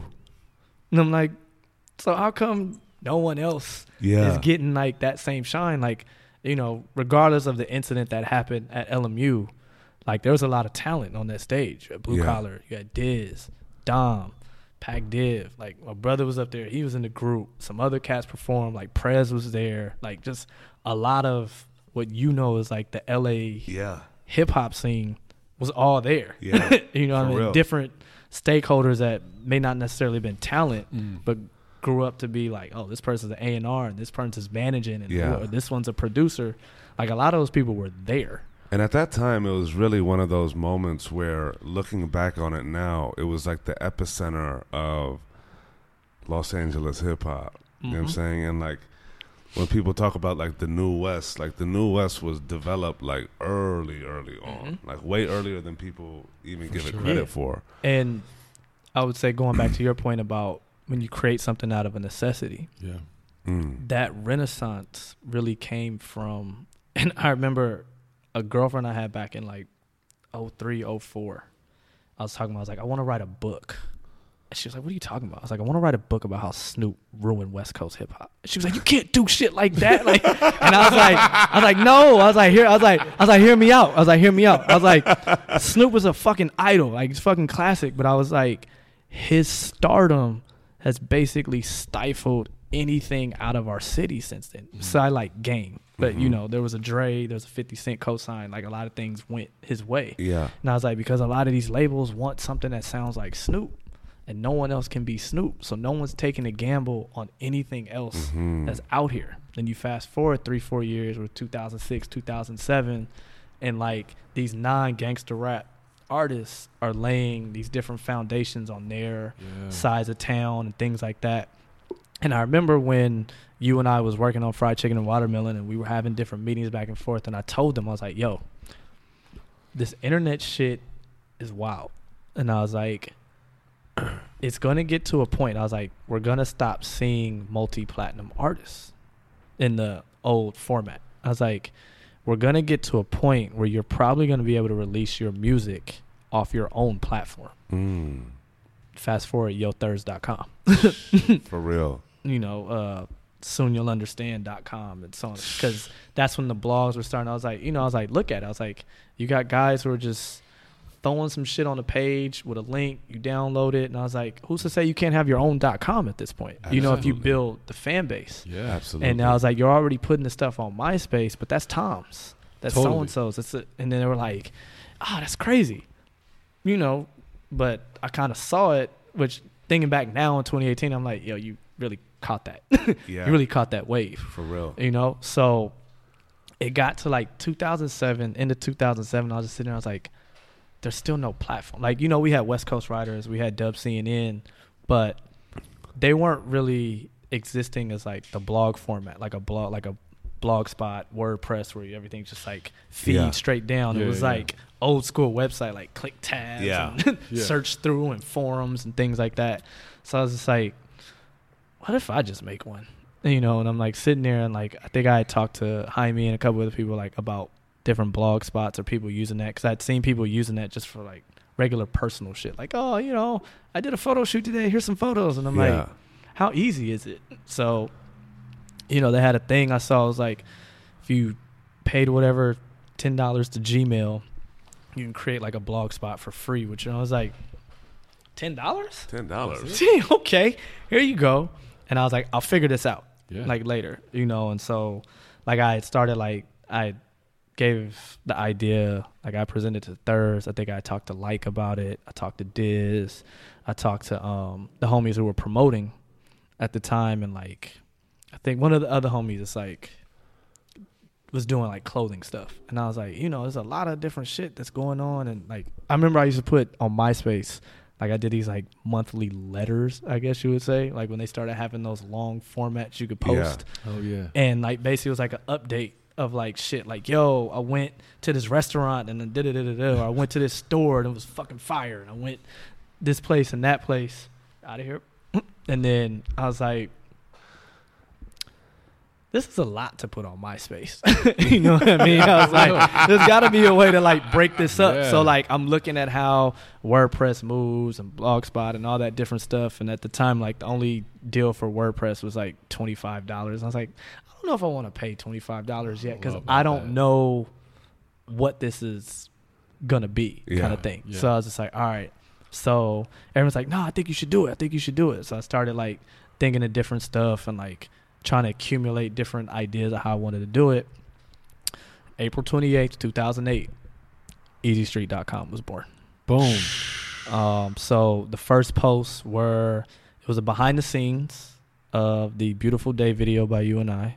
I shot the behind the scenes by myself. Iconic. Like I got a hold of some camera and I was just there filming. I had iMovie at the time. I cut it up, like kind of just trying to remember the stuff I learned from Premiere, but not really knowing how you actually put together a video, but just like, yo, I know that, and I think that just comes from being visual. You just have an idea of like, all right, it should have a cut scene, it should show some of the music, it should have an interview here, it should have some text right there. So I did that, and I was like, yo, Thursday, I'm gonna do this. And Thursday, I was like, fucking do it, bro. Come, we're gonna be shooting from da-da-da-da. Did it, and they were like, yo, I fuck with this. That's amazing. So it's like, I did that. I think around the same time, incredible, dude. yeah, I think Pac Div released one of their videos. I don't know if it was, I can't remember. I think Women Problems was the one. Jay Davey, I think, had just dropped a single. And then my boys that were doing clubs had just partnered with Jerry and Javier for the first time. And that was Crimson Opera on Sunday nights. Wow. And that was an era unto itself. You know? So all those things were going on. So I was like, all right, those are your first 5 posts. So I remember I was working on those like over the weekend or whatever it was. And then April 28th, I set everything live. Was doing that. And then like Thursday, I'm like, yo, I like that. And like, I think Blue Collar was working on something. They're like, yo, we're going to send you this song. I'm like, all right, cool. And then I was just like going around on the internet, like, all right, what else is LA based? Yeah. And then I'm like, okay, cool. And then fast forward a few months, I started meeting people. Like I met one of my boys I went to college with, happened to be working, I think, for All Hip Hop or Hip Hop DX. And he had started like a blog on the side. It was like the Notorious BLOG or whatever. So he had different stuff. And then so he had that. I think it was a shoot they were doing for one of the videos off of Love Supreme. And that's when I met Mecca from Two Dope Boys. So we met the homie E-Dub, who I had met earlier through Thurs and YO, and he was doing stuff with, there was 80s Baby, and then he had a site. So we kind of like got together and had like this weird, I guess, conglomerate, you could call it, and we did mainly West Coast shit. And like Two Dope Boys, they were in the New Music Cartel by that time. But after I met Mecca, Mecca was like, yo, I fuck with it just because it's like, it's home team. Like, you know, Mecca lives in New York, but Mecca's from Long Beach, California. You know what I mean? Like, and Shake's from the West Coast. So, like, I hadn't met Shake, but talked to him over email. And he's like, yo, no, I heard of you. Like, Thurs and them talk about you all the time. I heard about you from so-and-so. Like, awesome. I fuck with it. Like, we're down, but, like, we're also doing this thing, so we can't, like, dedicate, you know, and they were bigger than all of those blogs. So it's like, you can't lean on us, but, you know, if there's shit, send it our way. So I was like, all right, cool. So we had that going, and then, you know, that kind of transferred into what was called the FCC, Fresh Coast Collective. So that was like Prez, Convinced, my brother, D-Nez, Del Danger, someone else in that mix that I'm forgetting, and I don't know why. I know C-Sam was on the track, but there was someone else. So that was kind of like the artists, the producers, the blogs. Then we had, so then that's ended up what that became. Then it was the FCC, so that was Notorious BLOG, 80s Baby, Easy Street, Two Dope Boys loosely, one other one. So it was like, all right. And coincidentally, as I started spending more time on Easy Street, the freelance work started drying up because there was another market hit. So like I had a company where I was kind of like contracted on a part-time basis, but it was like they gave me X amount of hours per month. So it was like, yo, that's steady money. We good? Like, all right, cool. And then I can fill in the blanks here and there. And I had people like, yo, I need all right, that'll be that. So I was like, all right, cool. And then, you know, you're not thinking about it at the time because the blog itself became like a job. Because the digital era started really booming at that point. So there was especially the blogosphere, man. It's incredible for me to like really hear the progression, right, of like even the seed of art, and then the speech about like look into, you know, digital and graphic design, and then all of these different outlets along the way of graduating and being able to be it's wild to be able to think of it like feeling so behind along the way, but then having all of that experience to be on the cusp and be ahead when it really mattered, right? And then at that same time, it was providing such a value for Los Angeles and LA music and artists that it allowed, you know, Easy Street to really become such a staple in Los Angeles and West Coast hip hop. And it's crazy. It's like, so 2009, it started becoming like, I think I was telling myself, like, you're going to do a minimum of 10 posts a day. Like, if you didn't do 10 posts, I failed that day. Well, you know, it was and crazy time. Like, and I was working for myself. So it's like you're making your own hours. So there was certain stuff where I'm like, oh, I can knock that out in 3 hours. I'll do that tonight. Yeah. You know what I mean? Like, I check the email, or email come in like, hey, yeah, I'll take care of it. You'll have it tomorrow. You know, whatever, 24-hour turnaround. Don't worry about it. And they're like, all right, cool. Were you generating any revenue from it at this point? From Easy Street? Yeah. No, not at that moment. So just to think, like, how much, like, you're talking, this is like a full-time thing and you're not making any revenue. None. Just so the listeners know, like. I was broke. Well, not just yet. We'll get to that. There was a stage where definitely broke. So 2009, it starts moving. I'm like, all right, 10 posts a day, so on and so forth. I'm doing that. And then, you know, as that's progressing, was very, like, hands-on because it was just me. Yeah. There was no one else. So it's like, if there's an event, okay, I'll post it, and they're like, yo, I got you on the list. Come to the show. Or like, yo, there's a store opening. Come to the store opening. Come to this meet and greet. So I'm there, and I'm interviewing, and then I'm meeting people, or I'm going to certain shit, and people, you know, they're working for actual outlets, and they're seeing, they're like, yo, so who you here for? And I'm like, my shit. And they're like, oh, what's your shit? I'm here. Yeah, like, I was a designer, so I had business cards. It was like, it was the same banner that I had across the site. So I'm giving it like, oh, I seen this site. This is you? Oh, shit. Then, you know, I'm like, all right, but it was local. So I'm not thinking anything. And then I think towards the end of 2008, was it? No, that was 2009. We did an actual, like, showcase. But in 2008, we did what was that?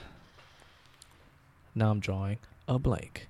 But, so yeah, it was, but the thing about it too is, like, as a designer, I was like, all right, if I post something, I can make my own artwork. I can kind of, like, I was using templates per se, but I was customizing because I was like, I still want it to look like, represent me. I don't want this to look like what's out there everywhere. So I'm like, all right, I'm doing that. And then, you know, I had the emails on the site. So then people start, yo, hey, oh, I just figured out who you were. Oh, that's what it. So E-Dub told me, he was like, yo, use Twitter. And I'm like, yo, fuck Twitter. Like, what's all this social media shit on Twitter? Like, and Jaime had introduced me to Twitter in 2006. Wow. And he was using it strictly from the phone, like, not even from the app. And when he was using it, it was mainly tech people using it.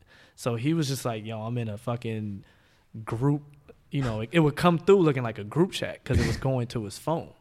And he's like, yo, I'm talking to, like, the director of SEO at analytics for so-and-so. This is a dude from Microsoft. And I'm like, yo, this is some real nerdy shit, bro. Yeah. But I know you're into the nerdy shit. Yeah. Like, I've done some nerdy shit, but, like, your nerdy shit is here. And that's why we fuck with each other, too, because it's like, yo, like, learn from each other. And that was so early. Yeah. And, like, while he was doing Blink, started the Blink booth. It was a photo booth. And now, I don't know if you've seen it, but is evolved into Lindsley. At the Parlor, there's a whole booth. Wow. The one that's like this size and touchscreen. Yeah. It's his. Wow. So, you know, he's like, well, from tech and software, like, that's kind of how I got into this. I'm like, all right, cool. So 2 years later, when E does like, yo, you should use this on some music shit, I'm like, yo, they ain't nothing but fucking nerds over there. And he's like, look, hold on. And he's like, look, when I started feeding my blog posts through Twitter, I started seeing more traffic. Like, people started finding me, and I'm like, I don't know, man. And then, like, I'm meeting other people like, yeah, you know, you got a Twitter? And I'm like, all the artists are like, you got a Twitter? And I'm like, no.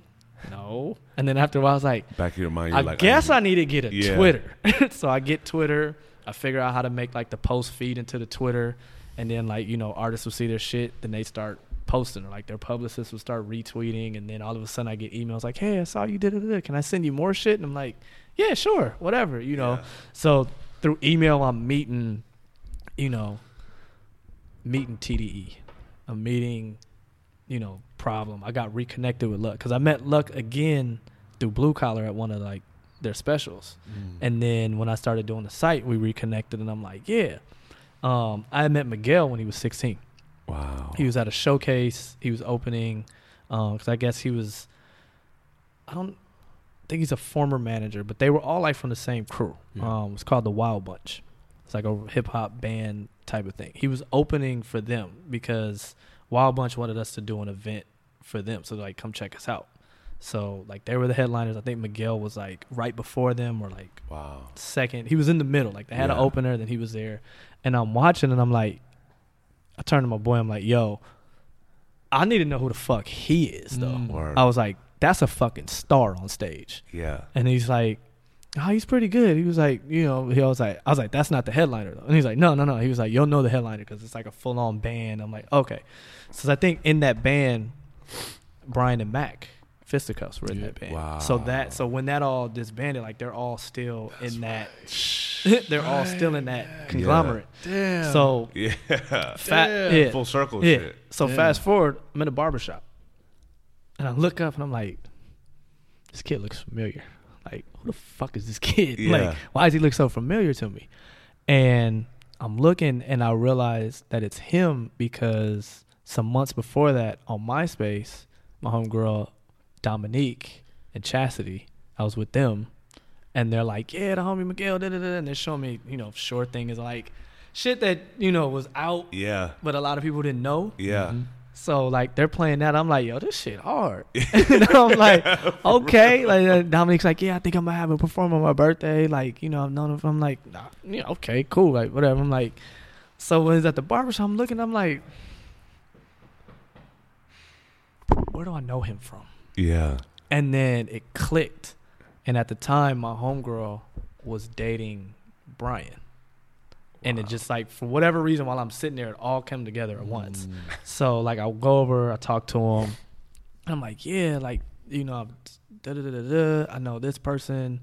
And, you know, so-and-so told me about you. Then I just found out that Brian, and then he's like, yo, you know the whole shit. Oh my God. Like, so we start chopping it up or whatever. And I'm like, yeah, I started this site recently. Like, it's all like LA focused. Like, it's primarily LA, like whether it's fashion, sports, like whatever, you know. And he's like, that's fucking dope. Yo, I'll take your card, I'll email you, whatever. Like, back when AOL and GChat was first, like when people were kind of moving from AIM into GChat, yeah. like me and Miguel would like randomly talk on GChat. And Miguel hit me up like, yo, what you think of this song?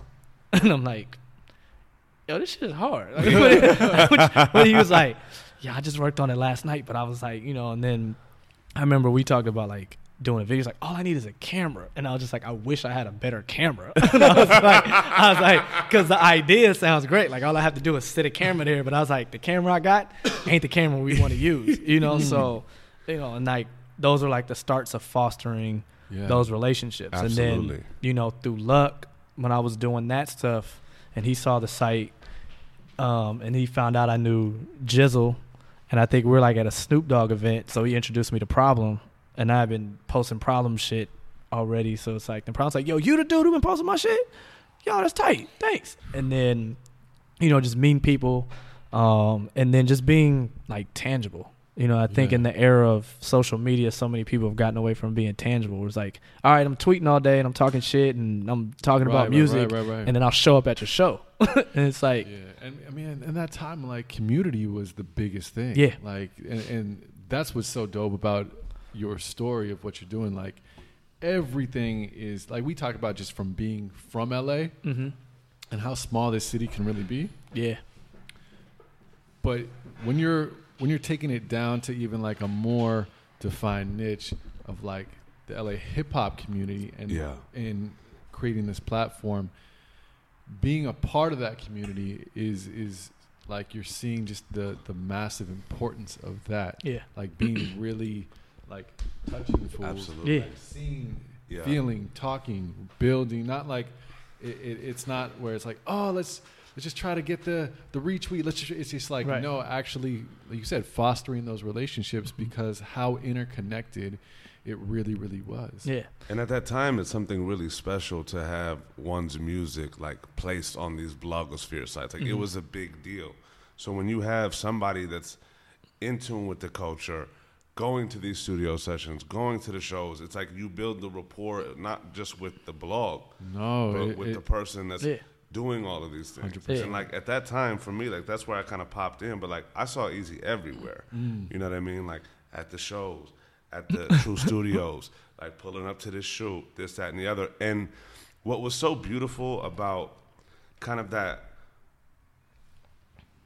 I guess, birth of the blogosphere in terms of music, like post MySpace and all that, was that the LA community, it was so young but so robust. Yeah. Like it was truly a community. Like everybody was fucking with everybody. Yeah. You know what I mean? Naturally, there's people that have their own, Yeah. you know, minor There were beefs and tips whatnot. and, you know, just like youth shit. Yeah. But like, that was one of those things, like everybody was connected with one another. Mm-hmm. So it was like the artists and then the blog cats. You know Yeah. what I'm saying? It was the creators and the content creators. Yeah. You know what I mean? And it was so early on Yeah. in that time. And it was crazy because, like I said, so as it went on, the personal life was going this way. Yeah. You know what I mean? It's like the blogs are going this way, and everything else is like, fuck. All right, so they haven't paid anything yet. Yeah. Okay, now they not hitting me back about more work. Okay, well, this person, we talked about it, and then when I gave him a price, he went ghost on me. All right, well, you know, but I'm occupying my time building the site, you know, and things like that. And then around that time, I think like an ad network hit me. So, and they were like, yo, we want to put you in this thing. I can't remember who they were because they ended up turning into a different type of platform now. Like they're not even an ad network, but they were focused on music. So, you know, they were like, we want to monitor the site for a while. And then, you know, if we like it, we'd like to bring you in. And I was just sitting there like, I didn't understand how the ad networks necessarily work, but I was like, so y'all want to pay me to just do what I'm already doing? So I mean, if this other shit doesn't work, or even if this works, like this could just be extra money. And I've always been someone's like, yo, if I can just have extra revenue coming in, Yeah. so be it. You know, so it's like, all right, cool. Like, you know, 3 months later, they're like, yo, we're gonna put you in. Like, we like what you're doing. Like, you got consistent output. Like, your numbers are growing. Like, you have a definite niche that. So I'm like, all right, cool. You know, so there would be some months come in, and I'll be like, this is a good little check. All right, cool. You know, put it to the side. And then there's other. I'm like, this is it. This one, okay, all right. But because I didn't understand advertising workings, you know, and click throughs and CPMs and all that kind of shit, like I didn't understand why there were ups and downs either. Whereas it's like, well, how come this month I ain't getting no shit? Well, because the ads they were running this month, your viewers don't fuck with. Like they're looking at it like, I don't care. Yeah. Like, so they move on and they see other shit. They're like, oh, Nike got it, did it. Okay, cool. So, you know, that's moving. And as I get closer to the end of 2009, I think that's where I hit more of like the creative stride with the blog. Like I started, I was like, okay, I'm going to do series like this. So I did like the best of 2009, where I took like all the local artists and I was like, you know, everyone does their list. I did a full on interview. Like I talked to Dom in front of Audubon and Lamert. I talked to Scheme at like his house in the backyard in Inglewood. Awesome. You know, I pulled some people in front of shows like you and I at their, when they did the screening at the ICM for the, when I was like, and it was like, yo, I just want your personal best. Like, it doesn't have to be what everyone else thinks is the best album of the year. What, like, I want to know what your, you know, and they ran them off. And people were like, and because a lot of those people I had built more of like personal relationships with, it was like, it's nothing. Like, they didn't care if it wasn't on Smash or Complex, or it was like, yo, Easy want to do an interview. What time you want me to pull up? Or like, what time can you come through? Like, I'll do it for you. And then it's like, I go home, chop the shit up. Then I was figuring out how to rip YouTube videos. So I'm like, all right, well, he said he liked the Rick Ross album. I pulled a Rick Ross, you know. And at that time, you're not thinking of licensing rights. And I'm like, whatever. I'm putting that shit in there. Like, ain't nobody paying attention like that. Like, fuck y'all. Like, all right, cool. And like, you know, I'm sending those to Shake. I met like Legend from On Smash and a couple, just through email type of shit, you know, or through Twitter. And it was like, yo, send me your email. So I'm like sending them shit. They're like, all right, I'll post it. You know, I met, like around that time, me and Ashley got cool. Ashley Outrageous, because she was just starting. My bro, low key, you heard that new, because we had mutual friends that were like, y'all gotta meet. So we just followed each other on Twitter, you know, whatever. So, and I think that was also, was that the year Blueprint 3 came out? 2009? I want to say. I think it was. I want to say it was. So that, I got blessed. Someone sent me 3 tracks from Blueprint 3. And they were like, yo, we love what you do for the city. but like you need some shit like this. Ooh. So they sent me the Drake and Jay-Z track, whatever tracks Timberland produced. It was like, I think there was a Rihanna one and something else, like not the one with Kanye, but somewhere she was like on some offbeat shit. They sent it, so I posted those. Wow. And then people saw it and people were like, yo, this Jay-Z Drake track. Oh, God, people going crazy. Like, and a lot of it was just the homies, the locals. Like, people like, they're like, yo, you got what? And then, then Shake saw it and it's like, yo. And then Shake posted it and credited me. He was like, yo, this came from the homie Easy. Awesome. Low key was like, yo, this came from Easy. Awesome. Yeah. And then to the point where, because the labels would send shit to them, leaking it, but then act like it wasn't from them. Right. So they started hitting them up like, yo, who's Easy? How the fuck he get this? Wow. And so low key hit me like, bro, we just gonna take the heat for it and tell them that we, gave it to you to premiere just because we've been doing shit with you. But whoever the source is, like, don't, if they hit you up, don't respond.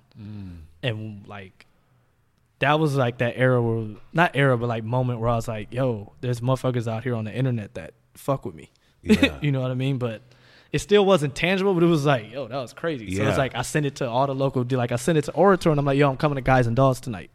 Play this shit. Yeah.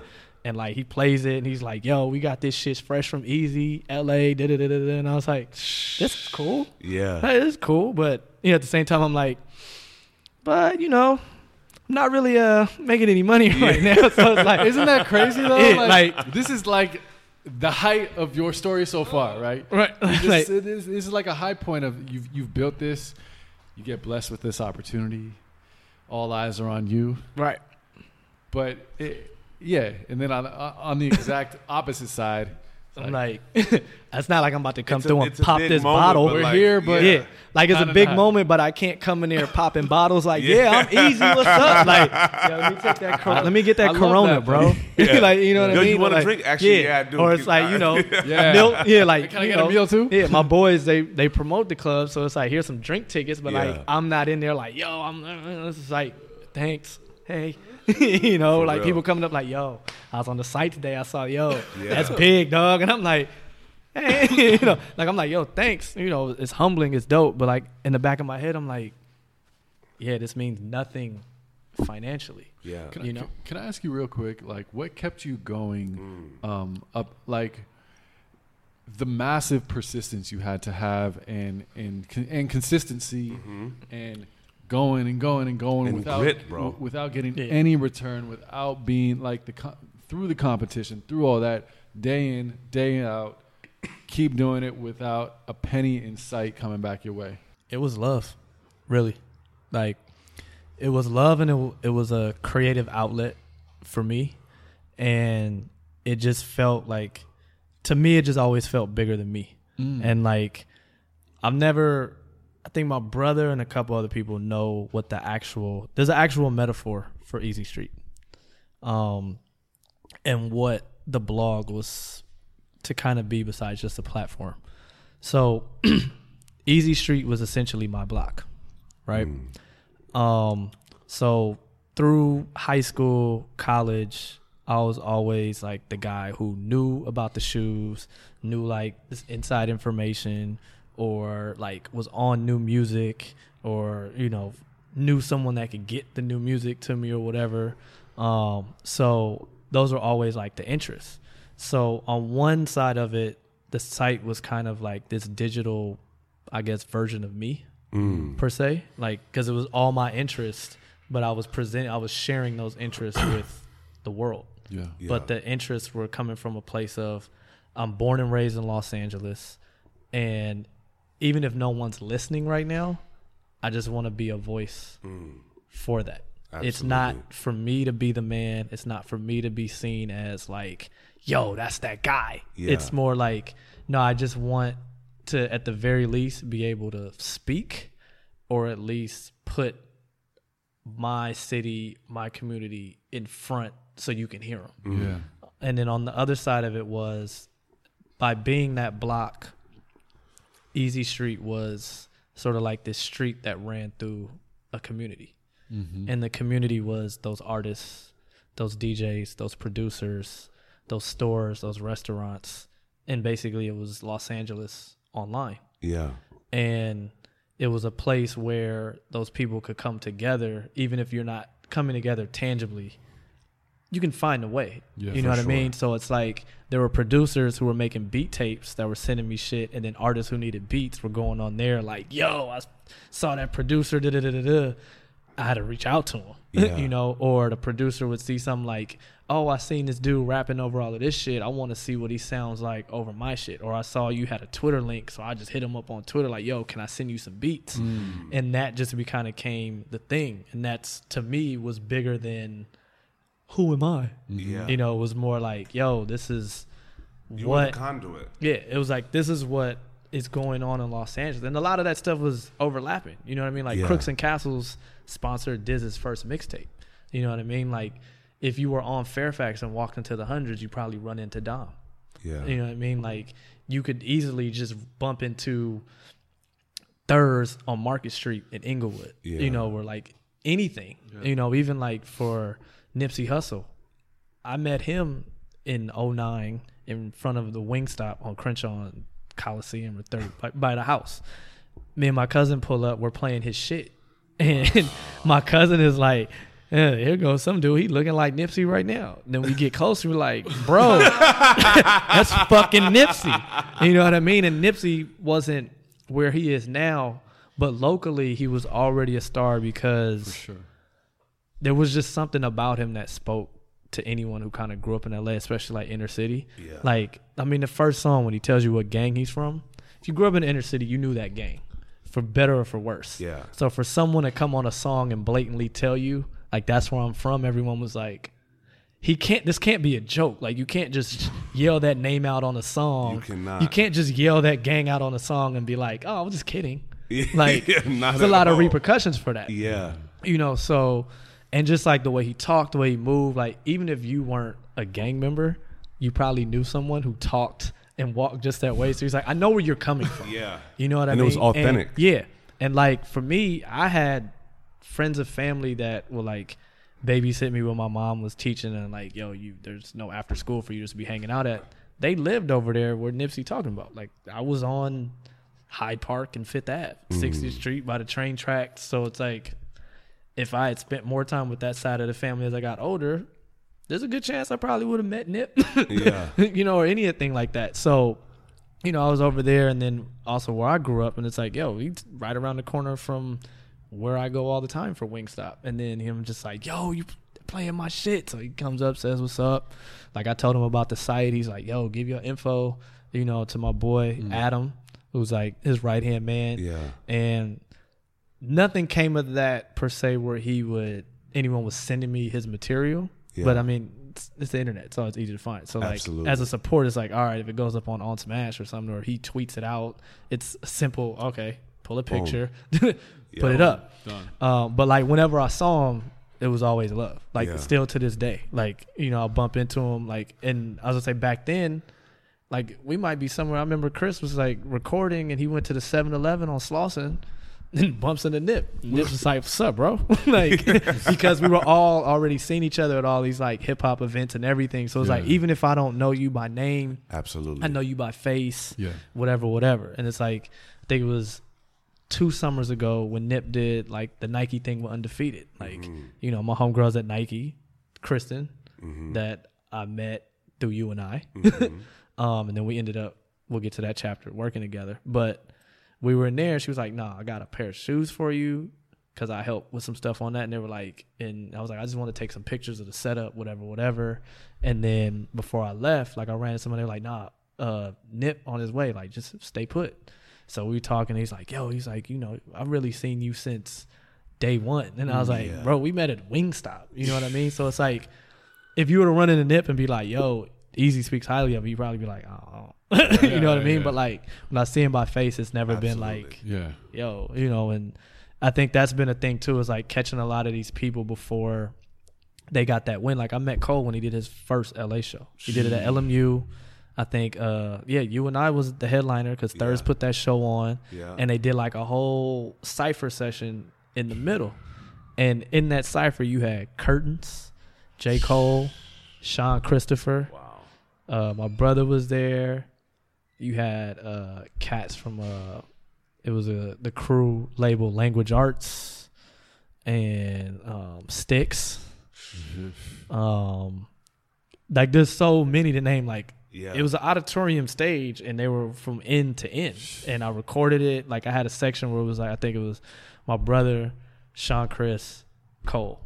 And then like I put it up, like Two Dope Boys, they put it up, and people were like, "Yo, like, where was this? You know, what was this?" And Cole went to school with the homie Matt McNeil. He works with Dreamville now. He handles like Kaz, a couple of, like I met him through Chris and some people that Chris went to LMU with. Wow. So like, you know, he's been around as well. So he had told me and my brother he had told us about Big Sean, Drake, Cole, a couple other cats. Like, yo, I know y'all like music. Like, check this out. Yo, I know you started the site. Like, check this out. Yeah. So we were telling Cole, like, yo, we listen to you. He's like, motherfuckers in LA listen to my shit. And I'm like, bro, we were just listening to the shit on, like, pulled up the iPod, like, and we showed him. It was I think the Come Up was like his first mixtape, like not the warm up, not like. And he was like, yo, y'all really listen to my shit? Like, that's crazy. Like, so, and then you had that. So like I would see Cole when he like kind of moved out here. I'd see him, Guys and Dolls and all that kind of shit. He seemed like, yo, what's up, man? Like, how's your brother? Like, shit like that. Or like Chris was like, yo, I saw Cole. He asked how you was doing. Like, even if he couldn't remember the name, it's like, yo. And then, you know, I met the Dreamville crew and all that kind of stuff. So they're like all these different things. So 09 was kind of moving because I was like finally putting faces with the names and vice versa. And that was just what was here. Yeah. So 2009, I did the best of. I did a couple other, like, I guess you'd call it series that I started putting together on the site. So there was like different types of content that people could expect. So 2010, it was like, all right, let's go. But by the beginning of 2010, everything on the personal side was gone. Wow. So what do you mean? Like the freelance work wasn't coming in, the contracts were over. So I was just kind of like, all right. Like, you got a poppin' blog. Yeah. But so like I'm still doing that. Like every now and then some money comes in from the blog. So like certain bills we pay. But it was like at times where the phone was off. It was like, or you just wait for the Wi-Fi. Like, yeah, everything's fine, man. And even at that though, like, what was your mental state in that point? Not in terms of like it was mental health, but just more in terms of like it was back frame of mind. It was back and forth because it's like you're doing something that felt bigger than you, so it felt like there was a purpose to it. Yeah, that's what it's like being in a band. Yeah, so it's like, all right, well, you know, and I've always been like, I guess you call it like the team player. So I'm like, no, this is moving. It'll probably lead to something. Like I'm doing like this other stuff will come back. Like, cause I'm still looking at stuff. I'm still like reaching out. It's just things aren't coming in as fast. But in hindsight, when I look back, it was like there was really nothing there. Like at the time, you're like, it'll pick back up, whatever. Right. But then you fast forward and you look back and you're like, yo, that was like a whole 3-4 months where nothing was coming in. Like, no, bro, it's not picking up. Like it died. But in the moment, you have so much belief and the faith is there. Yeah. Faith. It's like that. That's it's literally only one away. Yeah, that's like, only one away. Right. Yeah. You never know what it'll be.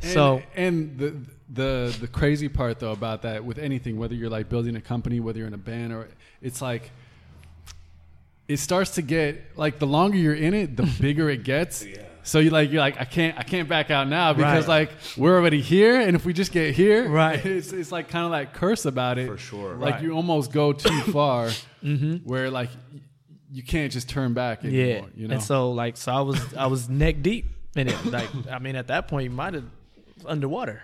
You know, like I'm swimming through it at this point. And then South by Southwest was coming around, and I was like, well, regardless of anything, I don't think I'm gonna look into any other move until I do South by Southwest.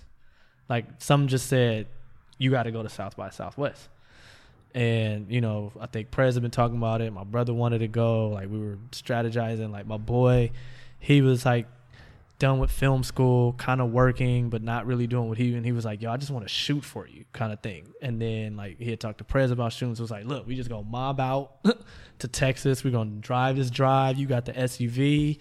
we gonna go.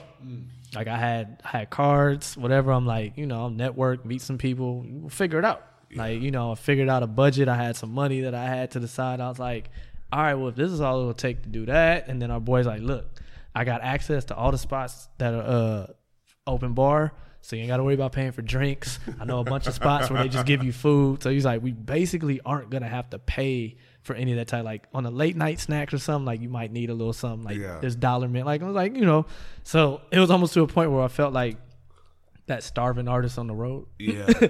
It was like, for real. Like it was like, I'm not the talent, but we're all basically living this same thing. Like, you know what I mean? Like it's like 6-7 of us in this room, like whatever it is. So we get out there, and there were people I had talked to through email or Twitter, and South by was so dope because especially that year.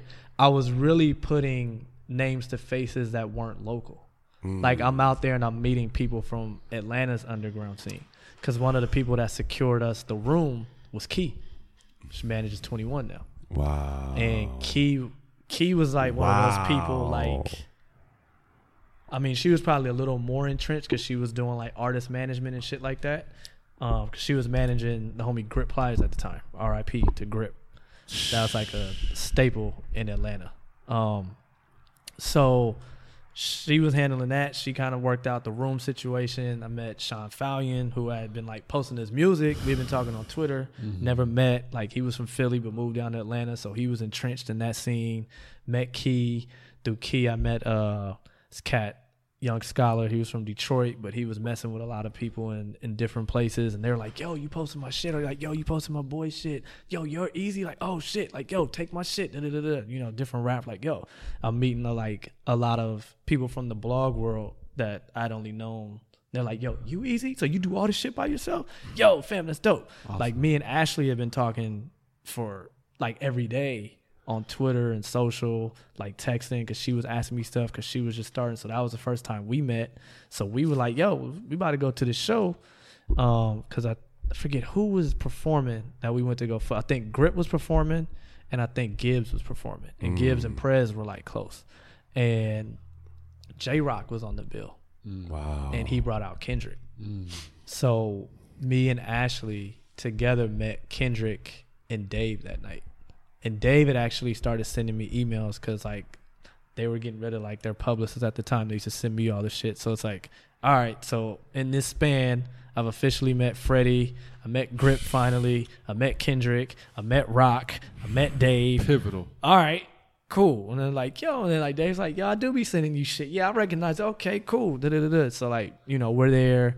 And then, like, 2010 was, like, a transition period for South by. Like, to me, really that was the last time that it wasn't corporately infiltrated. Yes. Like, you could see the money coming in, but there was still so much, like, discovery to it still. Yes. Yeah. And it kind of mirrored how the blogs were at the time.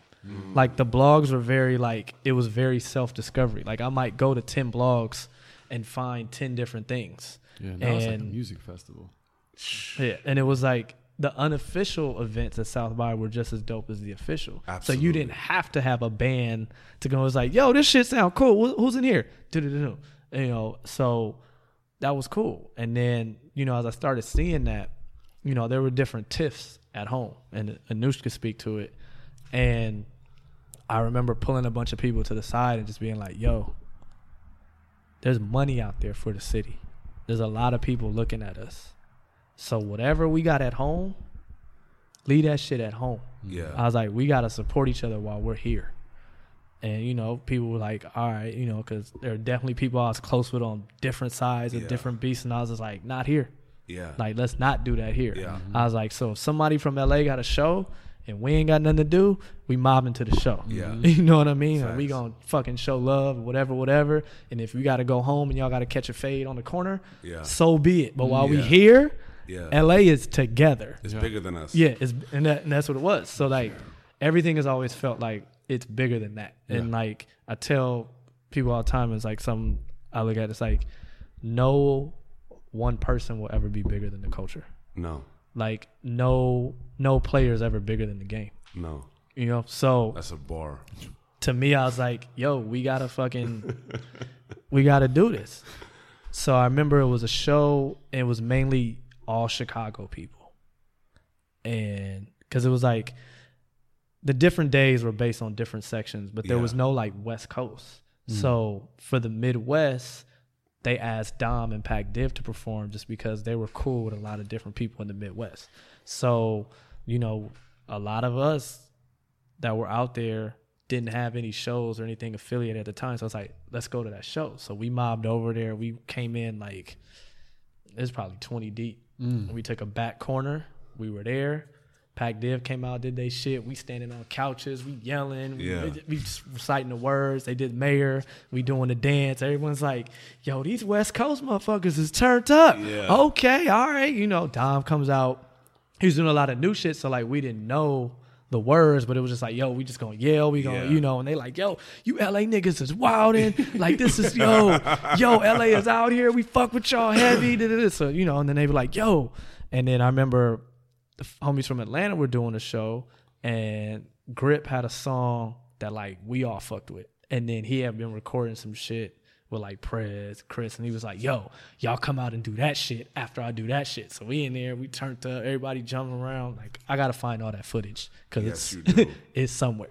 So they wilding out, and they like, yo, you West Coast niggas, we thought y'all was Hollywood, like y'all out here, like we love it. Like, yo, come fuck with us at this show just because your energy is like, so it's like here. So then that one night, everyone ran into each other. We on 6th Street.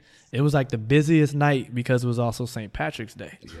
So TDE is there, you and I, Scheme, and that's when like their crew was also, it was like Scheme, Light, Sire.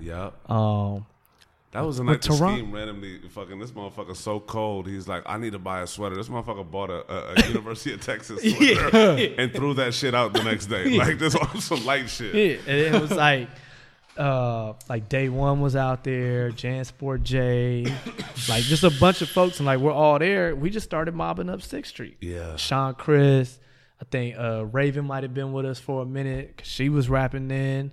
That shit was like, insane. Yeah, you looked, and then YO was out there with Sebastian. Yeah, so he already got the big ass fucking lifestyle tiger.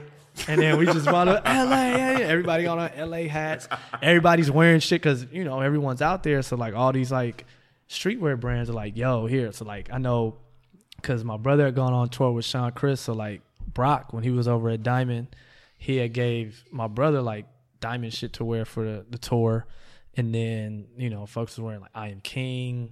You know, Scheme had his connection directly with Nick Diamond. So, he was out there with Diamond shit on. So, it's like, it's all this shit from LA, and we're just oh, hey, let's walk in there. So we was in some shit, and it's like Kendrick, Rock, Ali, fucking, I think Dave was there, a couple other folks. Like we're all there. We're like, all right, fuck it. Well, what next? All right, let's walk over to this. It's some bar. It looked like they partying. Was going there, and it's like, yo, these LA motherfuckers is walking like 20, 30 deep up and down the street, there, but like having fun, like running into other artists, like, oh, what's up? That's so and so. What up, man? How you doing? Yeah, you know, we got LA with us. Like, oh shit, I see you, LA folks. All right, cool, dude. And when we came, and like I remember, I started a hashtag. It was South by LA because we had found out that so many people were all going, so it was like everyone's tweeting, and it's like, yo, I ran into so and so, SXLA, and it was just like everywhere. And then like it was just dope. So when we came home, there were all these people like starting to email all the homies like, yo, man, good meeting you, and and like, so it was crazy. But that was 2010. And then, you know, also in 2010, you started seeing like TDE was like rising. Yes. Dom was getting a lot of notoriety. You know, I think the rift with you and I kind of started, but like, so there was a lot of things. Everybody was rising at that point, though. Like everyone was moving, but it was, you know, it was crazy because it was like you and I was going up, but then at the same time, like internally, you know, for those different reasons, and it was just like, but the thing was, it was like, yo, I told y'all South by was gonna be big, and when we came home, it was like, yo, that really was, you know. And so that started moving, and it was like, you started hearing chatter from the labels like, yo, LA got a lot of things going on, and when you're in the mix of it, like you say, like you don't realize it, right, and now fast forward years later, like I'm talking to people like, Tunji's over at Arlington. He's like, man, he was like, you was ahead of shit, and I'm like, what, me? He was like, no, he was like, that site, he was like, and then I was finding out later, like people who were interning at labels, they were like, yo, they were going on your shit to find LA artists. Like my boy Clash, he works with Rochelle Jordan, but he's from Virginia. She's from Toronto. And then he came out here. They had worked on some like a remix for Jay Davy. They fucked with it. Spinelec introduced us. And Clash said when he moved out here, Spin was like, you got to meet Easy. And he was like, this is Sight. And he was like, yo, I was going on there because I was looking for local people to work with. So it was like, this is where all the LA motherfuckers are. And like, I started hearing those stories like later. So, back, in that era, like that's probably why it felt like it was a bigger purpose, because there were things happening. It's just monetarily it wasn't there. So, I'm doing that, and then it's getting to a point where it's like, yo, it's no real money coming in. Like you going to shows, like that's gas money. You gotta do this, you gotta do that. Like, where's the money coming from? Where at least when I started, there was like some kind of backbone where it's like, all right, if I gotta go, I can do that. Right. So I'm like, fuck, like. You're an adult. You know what I mean? Like, at the end of the day, you're an adult, too. Like, it's different when you're, like, 19. It's like, all right. But I'm like, yo, you Asian.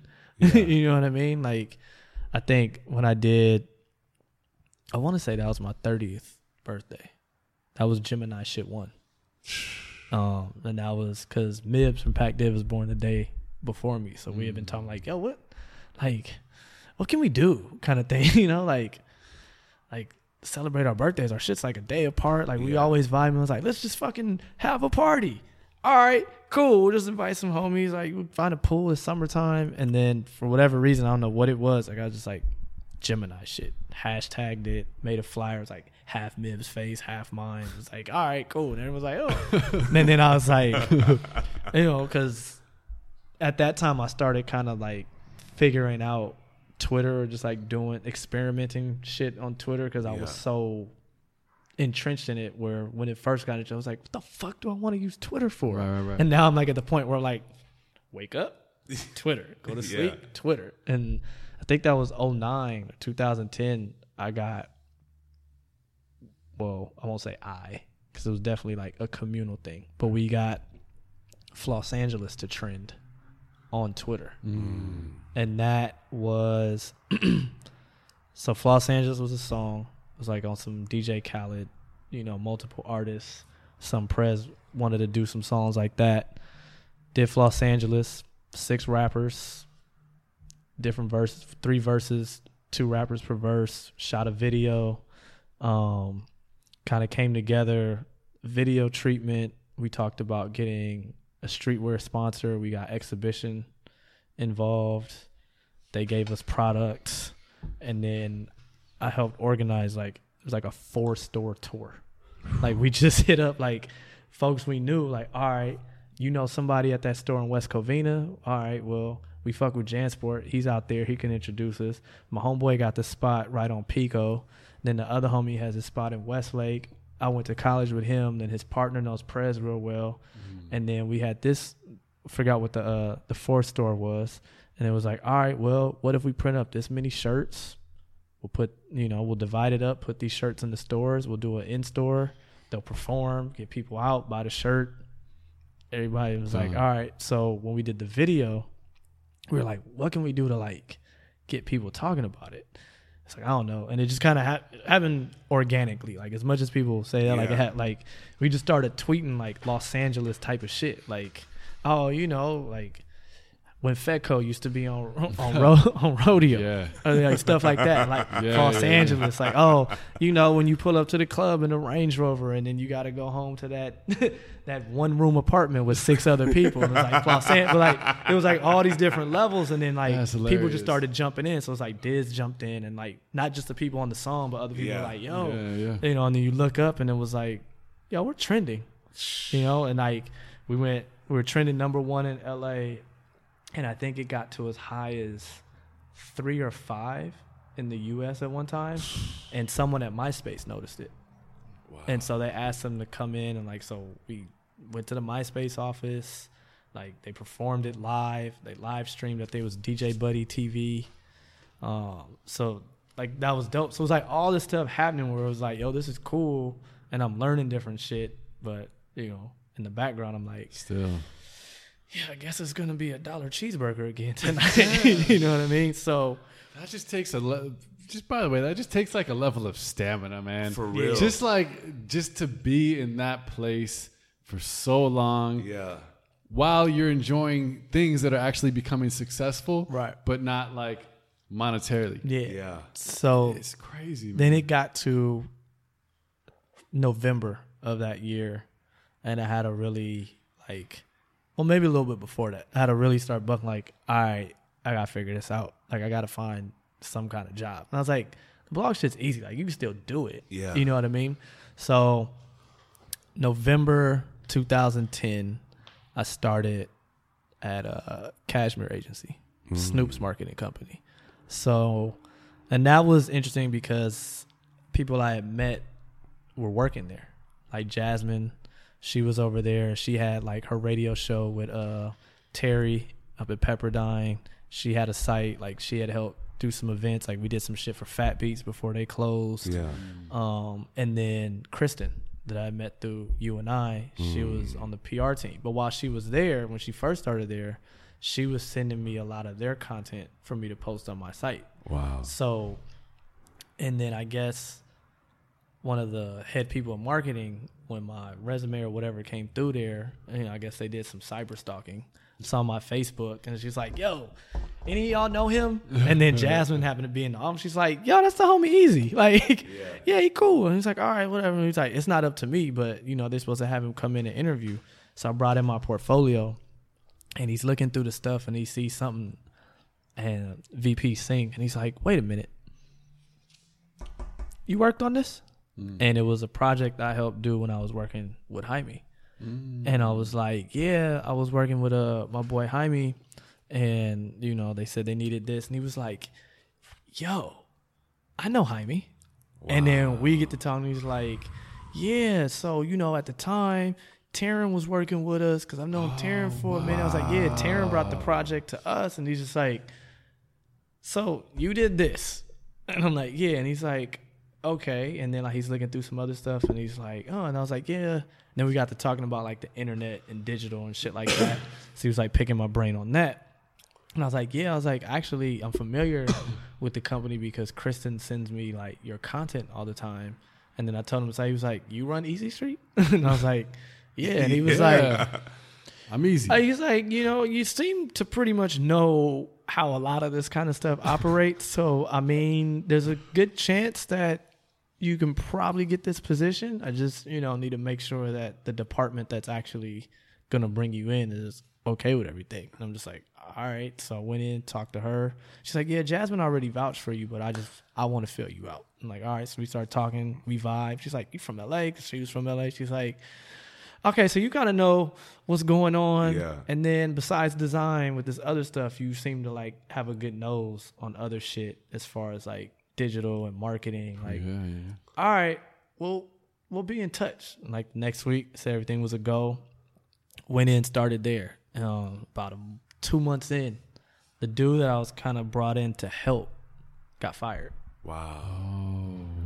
And at the end of the year, so that was the next month, December, the guy I was helping, it was a video graphic department.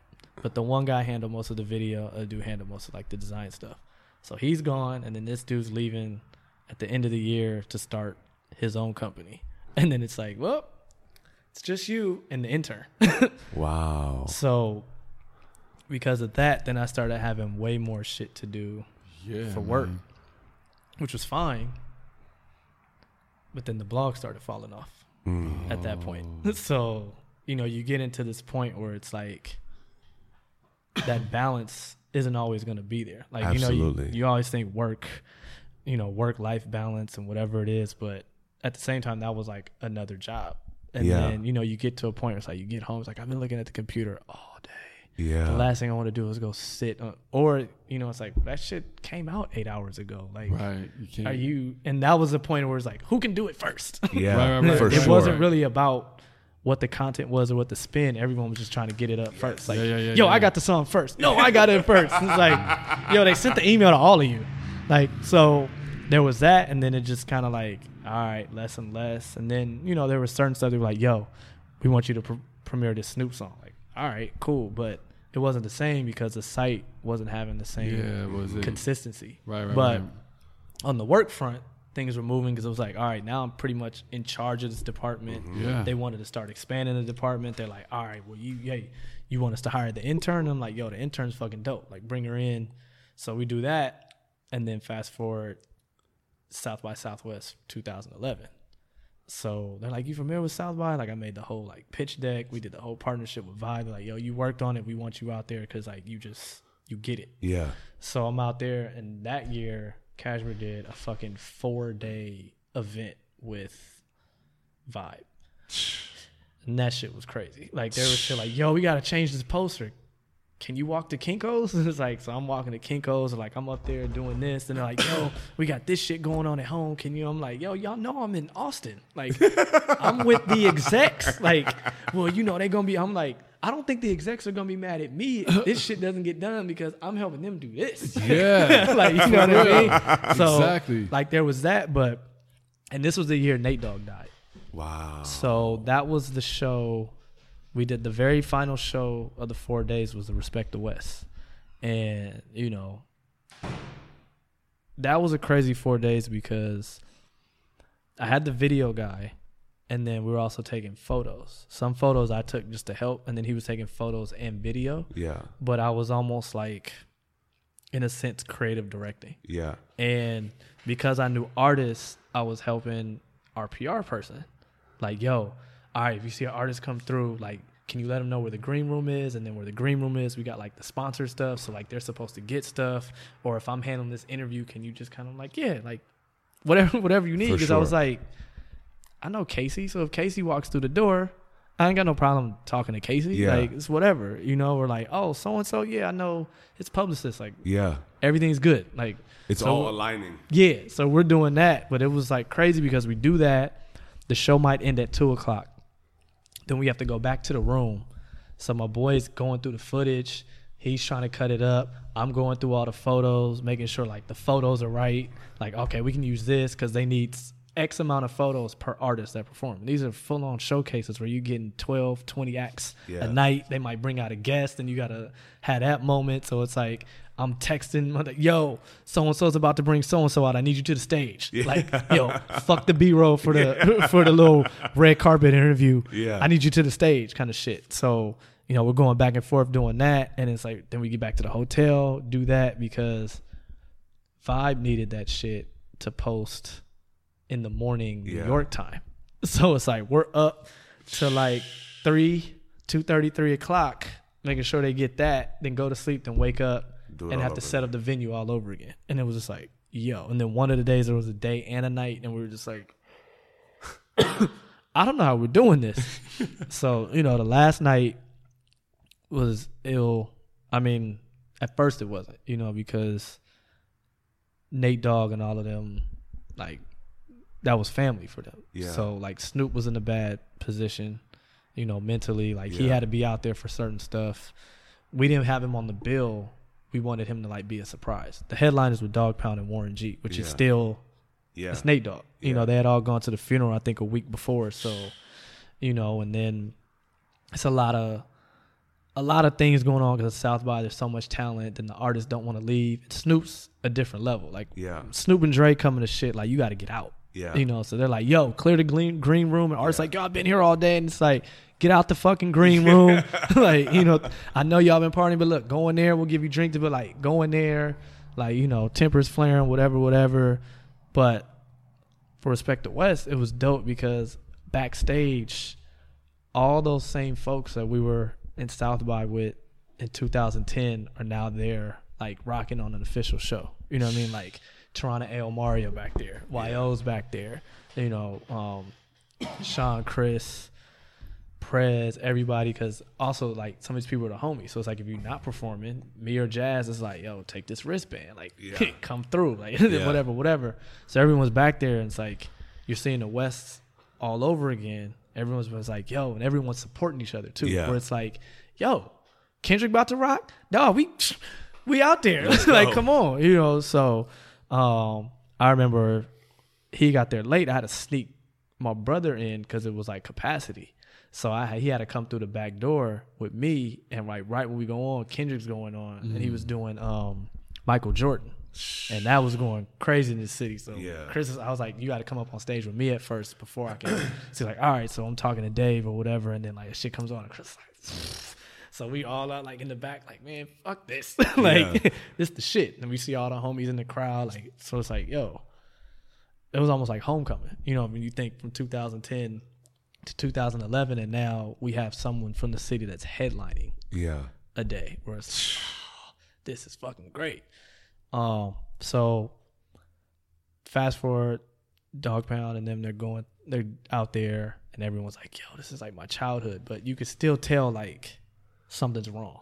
You know what I mean? Like even when they walked up there, like I had seen Corrupt multiple times, and like Corrupt kind of like, you know, when he sees, oh, what's up, killer? What's up, gangsters? You know, shit like that. You know, like usual Corrupt. But he just kind of like, and I had on like a Crenshaw hoodie, and he walks past. He's like, "What's up, fool?" And I'm just like, and you know, Daz is kind of like, he not speaking. Snoop is usually like the life of the party. He just come in. He's just like,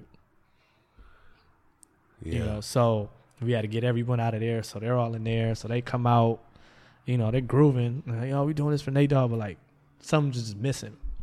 So whatever went on in the back, the big homie basically like showed Snoop what was going on, and Snoop just kind of like, I gotta be out there. And you know, whatever it was, he got up, went out there, and like the energy just went up, like the whole rest. So it's like we in there, I'm like crip walking, J-Rock's blood walking, the other homies doing shit, Kendrick over there laughing at everybody, like the whole West Coast is like, yo, this is like high school on stage. And it's like, it's sad because Nate Dogg was gone, but it was like you could tell that they were doing it for him. So like for us, like everyone there is like, yo, it's Snoop. So regardless of what city they're from, but like for people that were there from the West Coast, we were just like, this is like one of those moments, bro. Absolutely. Like, this is great. We all went home that night like, dog, we saw that. And it's like the timing of it was crazy. And it was like, I remember, I think while we were getting the video for that shit, I was like, y'all already had this in my drafts for my site. So as soon as Vibe says it's a go, 5 minutes later I'm posting, because I was like, that was just absolutely, it was a moment. So, you know, fast forward, so I'm at Cashmere up until like March 2013. So like I'm working in that, we're doing all the music stuff. And then like at the end of 2012, there's like a new content platform they wanted to do. So they kind of moved me into that. So it was kind of like I was doing the blog all over again, but it was a different angle. It was like the whole, it's like multiculturalism and, you know, mixed backgrounds and diversity and how that plays into the marketplace. And absolutely. How these brands are changing up stuff. So it's like, all right, I came from, so it's like coming up with content ideas, and then you have to run all the socials align with, and by that time there's so much different social shit. Like there's Instagram, there's Snapchat, there's Pinterest, and then it's like, and I think a lot of people didn't understand how running a site like that is a full-time job. I did, but they didn't, and they didn't kind of move as fast as they wanted. So it got to the point they had to cut budgets, so I got let go. So I'm like, okay, we're back at this. Like, all right. But it was kind of that time too, because, you know, I never probably subscribed to it, but as you get older, like when people say when you put certain energy out there. And I was like kind of at that point where I was like, I don't know if I want to be here anymore. You know what I mean? Because I felt stagnant as far as like there wasn't a new position that I was going to take. There wasn't a raise on the horizon, like not like anything substantial. And when you're looking at where you want to be personally. I'm like, I think I need to be making something more like this. And then, you know, I need to, so I was just like, I think it was also a point where like, personally, I was already putting out like, fuck this, you know? Yeah. So came to a point where it's like, well, we're done here. Yeah. And it was like, I wasn't ready for that kind of thing. But like right before that happened, I went to South by, like on my own. Like I took the days off, went out there, networked a little. And when I got out there, I was like, this shit is different. Yeah. You know, now like Big just time. in that 3-year span, I was like, yo, this shit is different. And I was like, well, I'm still around with this shit. Now it's just a matter of what's the next steps. So month and a half after I got laid off, ended up getting a job at Complex. Wow. So, and all of that comes, it was a networking thing, really. Like, my best friend hit me, we're like on G-Chat, he's just like catching up, like, yo, man, was, you know, how's everything? Da-da-da-da-da. Like, what are you know, it's like, what are you up to? And I was like, I'm actually updating my resume. And he's like, fuck you, like, just in the middle of the day? Like, what are you talking about? And I was like, well, I got laid off last week. And he was like, what? He was like, well, let me know when you finish that resume, because actually I just talked to our homegirl so-and-so, and she's about to quit Complex, but supposedly they're hiring designers. And I was like, good to know. And I was like, because I'm actually doing this resume for a guy I met at Vibe. And we met at South by, and we were at a premiere, like a screening, and he's talking, he's like, yo, I still want to fuck with you, I want to work with you. You know, I know that you're over at Cashmere, so I don't want them to feel like you know, but like there's just different stuff that I saw from what you did at South by that year, where it's just like, I fuck with you. Yeah. Like, and I don't know how we can work together, but I want to figure it out. So I was like, well, actually, bro, I just got laid off. You know, Actually, yeah. I was like, yeah. I was like, I got laid off last week. I was like, it's just a lot of Cashmere folks here because our homegirl is putting on the event. Got it. And then I was like, she works there now, but like she's doing this on the side for somebody. And he's like, word? Call me tomorrow. So I called him. He's like, yo, get a resume together for me. Da-da-da. So I sent him the resume. And then he was like, yo, we don't have anything at Vibe, but I know there's people looking. So just give me a couple of days. So he sends my resume. My best friend sends my resume to our friend. And then they both, within 30 minutes of each other, send my resume to my boss now. Wow. That's crazy. And so he's looking, he's like, crazy. So I guess they hit me like right away. I was like at lunch, so I didn't see the missed call. So I get like an email from the homie at Vibe. He's like, yo, they're trying to contact you. Like, and I was like, what? And I looked, I was like, oh, I do have a missed call. It's like a New York number. He's like, that's probably them. Like, call that number back. So I talked to him. We do like a phone interview. They're like, you know, how early can you start? And I'm like, well, it's my birthday next week, so I'm going to Miami. Yeah. And I was like, because I had like saved some money because I knew I was taking that trip before I'd even got laid off. So I was like, so I'm going there. I'm about to have a birthday out there. Like, Ashley Outrageous, she's 2 days after me. So she was having something out there. I was like, yo, we going to Miami. Fuck yeah. it. Like, Straight up. That's what we going to do. So they were like, all right. I was like, but that Monday, pretty much everyone is leaving, and I just have a late flight. So I'm just chilling. Like, I'm on East Coast time. So if you guys want to do this follow-up call, whatever. So we did that. It's like, yo, we like this. We're going to send you something. It was like a little, I guess, test or whatever. Like, so if you can send that back to us, they're like, you get back tomorrow. If you can send that to us by like Thursday, send it back Wednesday. And they're like, you seem to know what the shit is. It's like, well, I had to make pitch decks and ad banners and all sorts of that shit at my last job. And they're like, you want to start next week? And I was like, I could start tomorrow if you want. And I was like, my vacation's over. Yeah. They're like, all right, well, Thursday, you know. So I started. I did a freelance there for about 6 months, and then I've been there in the marketing design department since. That's incredible. It's like I'm there, but it's still digital, you know. And like when I got there, I started to understand a lot of the shit that I had no knowledge of when I was running my site. Like, oh, this is how the ad network works. So this is like what I should have been talking to them about. You know what I mean? Or like, like I can lay down guidelines of what type of shit I don't want advertised on my site.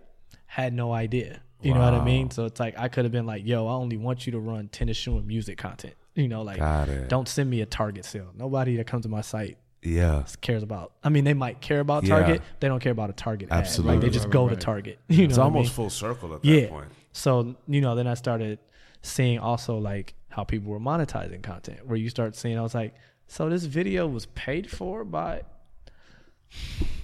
There it is. Oh, okay. Like, no wonder this video's everywhere. You know what I mean? Or like seeing how they have a network where certain content happens. Like, no wonder all the sites posted this at once, because this is part of the agreement. You know what I mean? So it's like, oh, shit. It's eye-opening. Now it starts to, you know, or like now starting to understand different ways of like putting together content and, you know, how that works digitally and things like that. But even in that time of being there, about 4 years, 4.5 years almost, like seeing how much has changed in just that short span. Yeah, like absolutely. we saw things change, you know, from say like 2003 to 2013. A lot of shit changed, but it was gradual. Where you look from 2013 to 2016, it's light speed, and then 2016 to already 2018, and you're like, yo, absolutely. Like for us, Complex got bought almost 2 summers ago by Verizon Hearst. Yeah, and we were purchased or acquired as a video first platform because everyone's pivoting into video. Yeah, you know, or if it's not video, you have a podcast. But there's probably a visual element. You know what I mean? Like you guys put out photos just so visually they can see, yo, they were really talking about some shit. You know, or like they were into it, or if you wanted to do something and put out video of the podcast later, absolutely, you could. You know, but it's not as simple as when we were blogging, where it's just like some shit came out on the internet. Right. Like a little post, You know, for or sure. Even watching, like, I was talking to my boy about it 2 weeks ago, the dumbing down of journalism. Absolutely.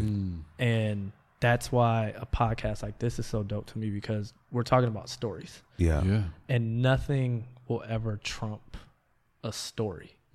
Ever. Fact. Like, you know, there was oral history, and no matter what happens, people want to know a story.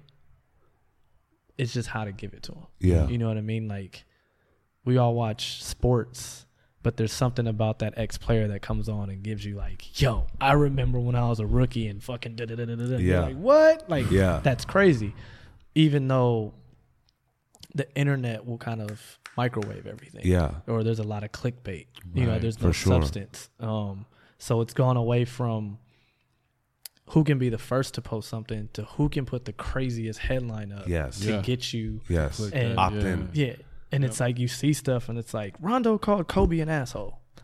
And then you read the article, which is only like 3 paragraphs. Yeah. And it's totally out of context because Rondo says something like, Kobe's an asshole like me, and I love that about him. But the headline makes it sound like, yo, there's a beef?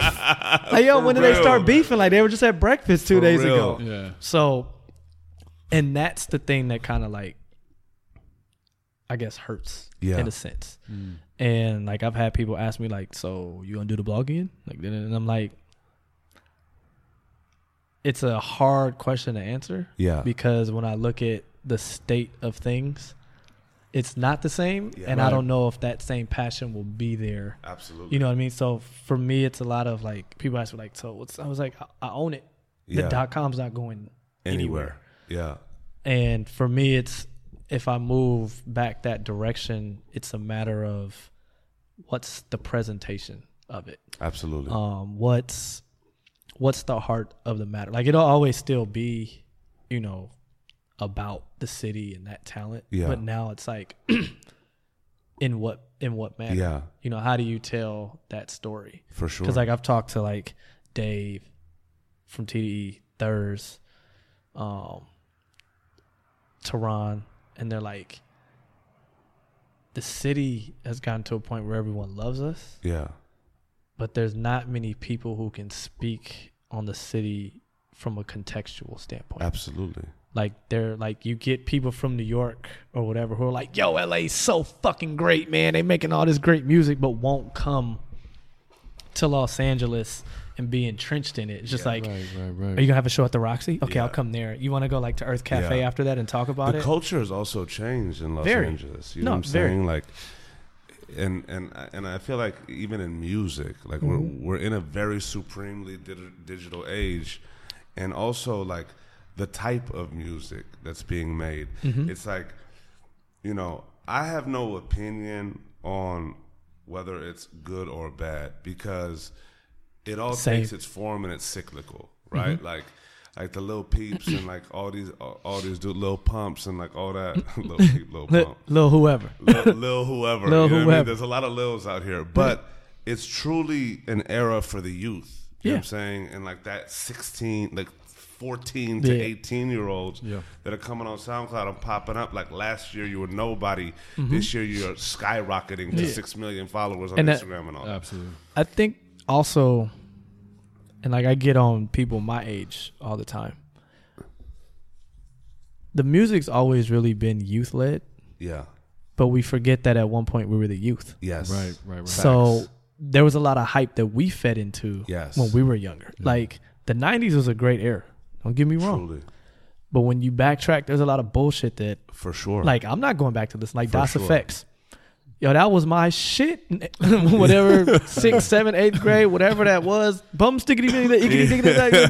But it was nursery rhyme shit. For real. But the fact that they were affiliated with EPMD, Hit Squad, and all that kind of stuff, it felt better. You know what I mean? Like, it felt like it was coming from that same essence. The production was... So you were like, yeah, this shit goes. Yeah. If I go back to it now, I'm like, yo, he's not rapping any better than the shit you're clowning your nephew for listening to. Like, it's the same shit.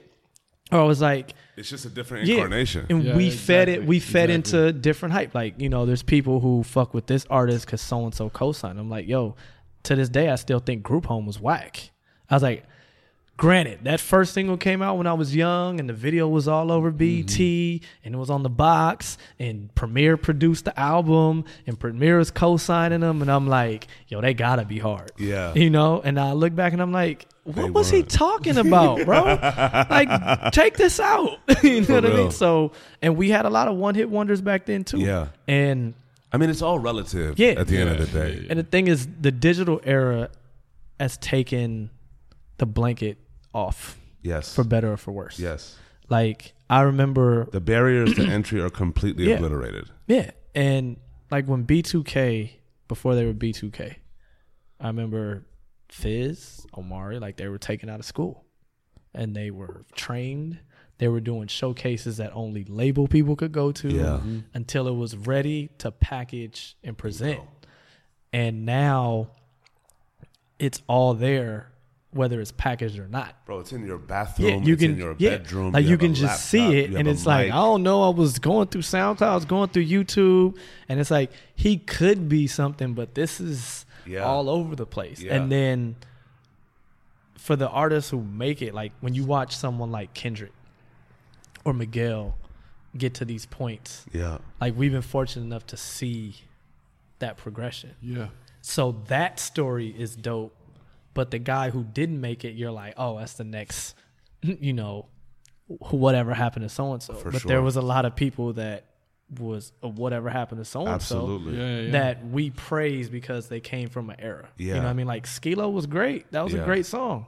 But at one point, he was working at FedEx on Wilshire. For real. Like, if you want to know what happened to him. But we were so entrenched and he gave us that song, and then it was like, well, I mean, he was rapping at a different time, so it's fine that he was a one-hit wonder. Like, no, it's not. No. That album was whack. You know what I mean? For real. Like, call a spade a spade. So it's just a different time, and, like, everyone, I think also because of digital and everything so fast and everything so sensationalized, everyone feels that if I yell it loud enough, they'll hear me. It's truth. Yeah. You know, like, yo, that fucking shit is whack. Fuck mumble rap. And I'm like... It's not really that much mumbling if you listen to it. It may not be because it's not the traditional sound, or like there was a lot of stuff that everything had a sound that way. There's a lot of dope rap in that film. There's a lot of shitty rap. I mean, it's all relative. Right. You know what I'm saying? And it's an evolution of music. And I truly feel like that's what I love about, you know, delving into the depths of your journey. Shout out to your Sturny. But no, your journey is that it's been a constant evolution, and like the grit that it's taken to get there, and the moments that you've had to really like buckle up and live off a dollar menu for extended periods of time while being an icon within the culture of our youth. You know what I'm saying? Right. And also just being somebody that moves and shakes everywhere, and going from having your own platform and it being seen as something so dope, and then reaching a point where you have to pivot, but you're pivoting, like you pivoted forward every step of the way. It may have taken a little bit longer, and you may have rode it through a little longer because like you're able to have that grit. You're also able to be able to live beneath your means to make it extend longer. And are now at a point where it's like, this is the beauty of like even just being in this moment, because, you know, Cashmere, Complex, Easy Street, all of these things have built your repertoire, and like you have everything locked at this point. So it's like the evolution and the incarnation that continues to move forward. Like you're one of those cats that's not one-dimensional. Right. Now it's beginning to be at the point where it's like, you know, the world is at your disposal, whether it's at the current company you're at, another company, or even like embarking on a new road. I feel like your journey has allowed you to truly like build a foundation that's far more expansive and vast than many can have, because it's so multidisciplinary and it's so multicultural in terms of its reach and its grasp. And it's a beautiful thing to be able to see that, because like you don't find people that have that ability to withstand and also continue to grow like you do. Yeah, and it's been crazy. Was that like, I think part of it is because I took an interest in like what the internet was doing, and then kept kind of getting pulled back into what the internet was doing. Yeah. So I've kind of grown up off and on of it. Yeah. Where a lot of people are either off or they're on. Yeah. Like I have a lot of people in my age group where they're like, I don't understand how you can go do this, or like, how come you got invited here, or how come that got sent to you, or how come people can do, because they don't know necessarily how the internet works. Yeah. And then you have people who are on it and they're like, I guess so. Yeah. Or they don't actually know what I do. Absolutely. You know what I mean? It's like he works for Complex, and there's a lot of people who think if you work for Complex, all you do is like you post blog posts all day. Yeah, it's like, yo, there's actually multiple departments that do multiple things for a larger picture. You know what I mean? Like I'm in design, but I wasn't designing on the forefront of like when we had the magazine and some of the site stuff. Like I'm doing client facing things, like, you know, I'm doing the ads, I'm doing the branded content, I'm doing like these interactive editorials and things like that. And there's a whole other team that I don't have any FaceTime with that's actually, and on this page we're gonna do da-da-da-da-da-da. But what they do is just as important as what goes on over here. Absolutely. Because this is what's bringing the revenue in, and this is what's doing that, and this is what's facing for the audience, and this is what's client facing. But people won't. They're like, so what do you do over there? So like, do you guys just kind of shoot the shit? You listen to some mixtapes, or like, yo, fam, or it's like, I'll run as yo, I know you don't have your site anymore, but I want to send you this shit. Right? It's gonna be hot. It's gonna be fire. You can get it posted. And I'm like, bro, I don't write articles. Like I can't even. Like I'm not even. All of them are in New York. I'm here in Los Angeles. I mean, I can send it to some people, but, you know, and even now, like, as stuff is moving, like, it's gotten to the point where I just have to tell people, like, yo, don't send none of your music to me. Yeah, please. You know what I mean? Like, I'll come listen to it, or, like, if you want some insight, like, we can talk. I can come by, or if there's some, you know, because I have been doing that even, like, the blog spot where it's like, yo, I've been working on this thing. Like, what do you think? And I'm like, yo, these 3 songs need videos. Like, if there's nothing else you're gonna do, make videos for that. Yeah, one. You know what I mean? Like, yo, this could be cool on a T-shirt, I'm not going to do the T-shirts for you. I'm not going to find a director, or you're going to have to pay me. Yeah. But at least just as your friend, let me tell you now, since you're asking me, this is that. Absolutely. So, but now it's like, yo, the blog game doesn't work the same. For sure. You know what I mean? Like, and that's a whole other issue, I guess, I'm starting to have with the internet. Yeah. And I don't think a lot of people are paying attention. Like, we're losing the internet. Yeah. As far as how we knew it. And everyone's so consumed in what happens on the internet. Yeah. They're not looking at the internet. Like right now we're having, you know, there's a reason someone like Verizon Hearst is looking into platforms like Complex. There's a reason why YouTube is taking up certain talent and signing them. Yeah. You know, and in 2008 to 2011, there was a lot of self-discovery. You know what I mean? Like you can just move around. But now we're at a point where the larger blogs are telling you what's cool and what's not. Exactly. And that's becoming the new TV. Mm-hmm.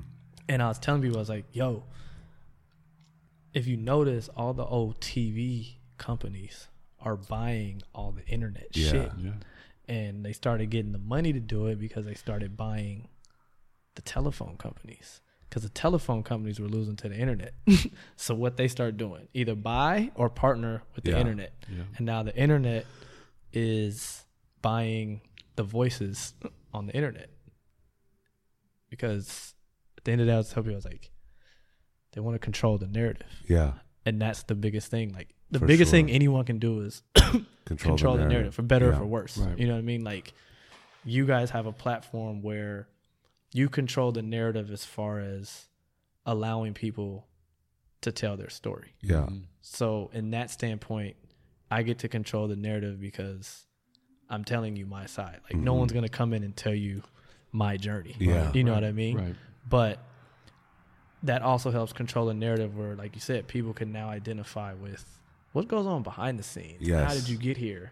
You know, where when you're watching something from the control standpoint, they don't want you to know the stories. They want you to know the highlights. Yeah. Exactly. You know, we're like you said, with Instagram, we see your best life Yeah. all the time on Instagram Yeah. because personally you can control the narrative. Absolutely. I'm not depressed. I Yeah. just bought a Fendi bag, bitch. like look at me, Yeah. you know, or Y'all don't know I'm in the fitting room wearing this, but right, like shit, like you know we what got I mean? this on. So, and that's kind of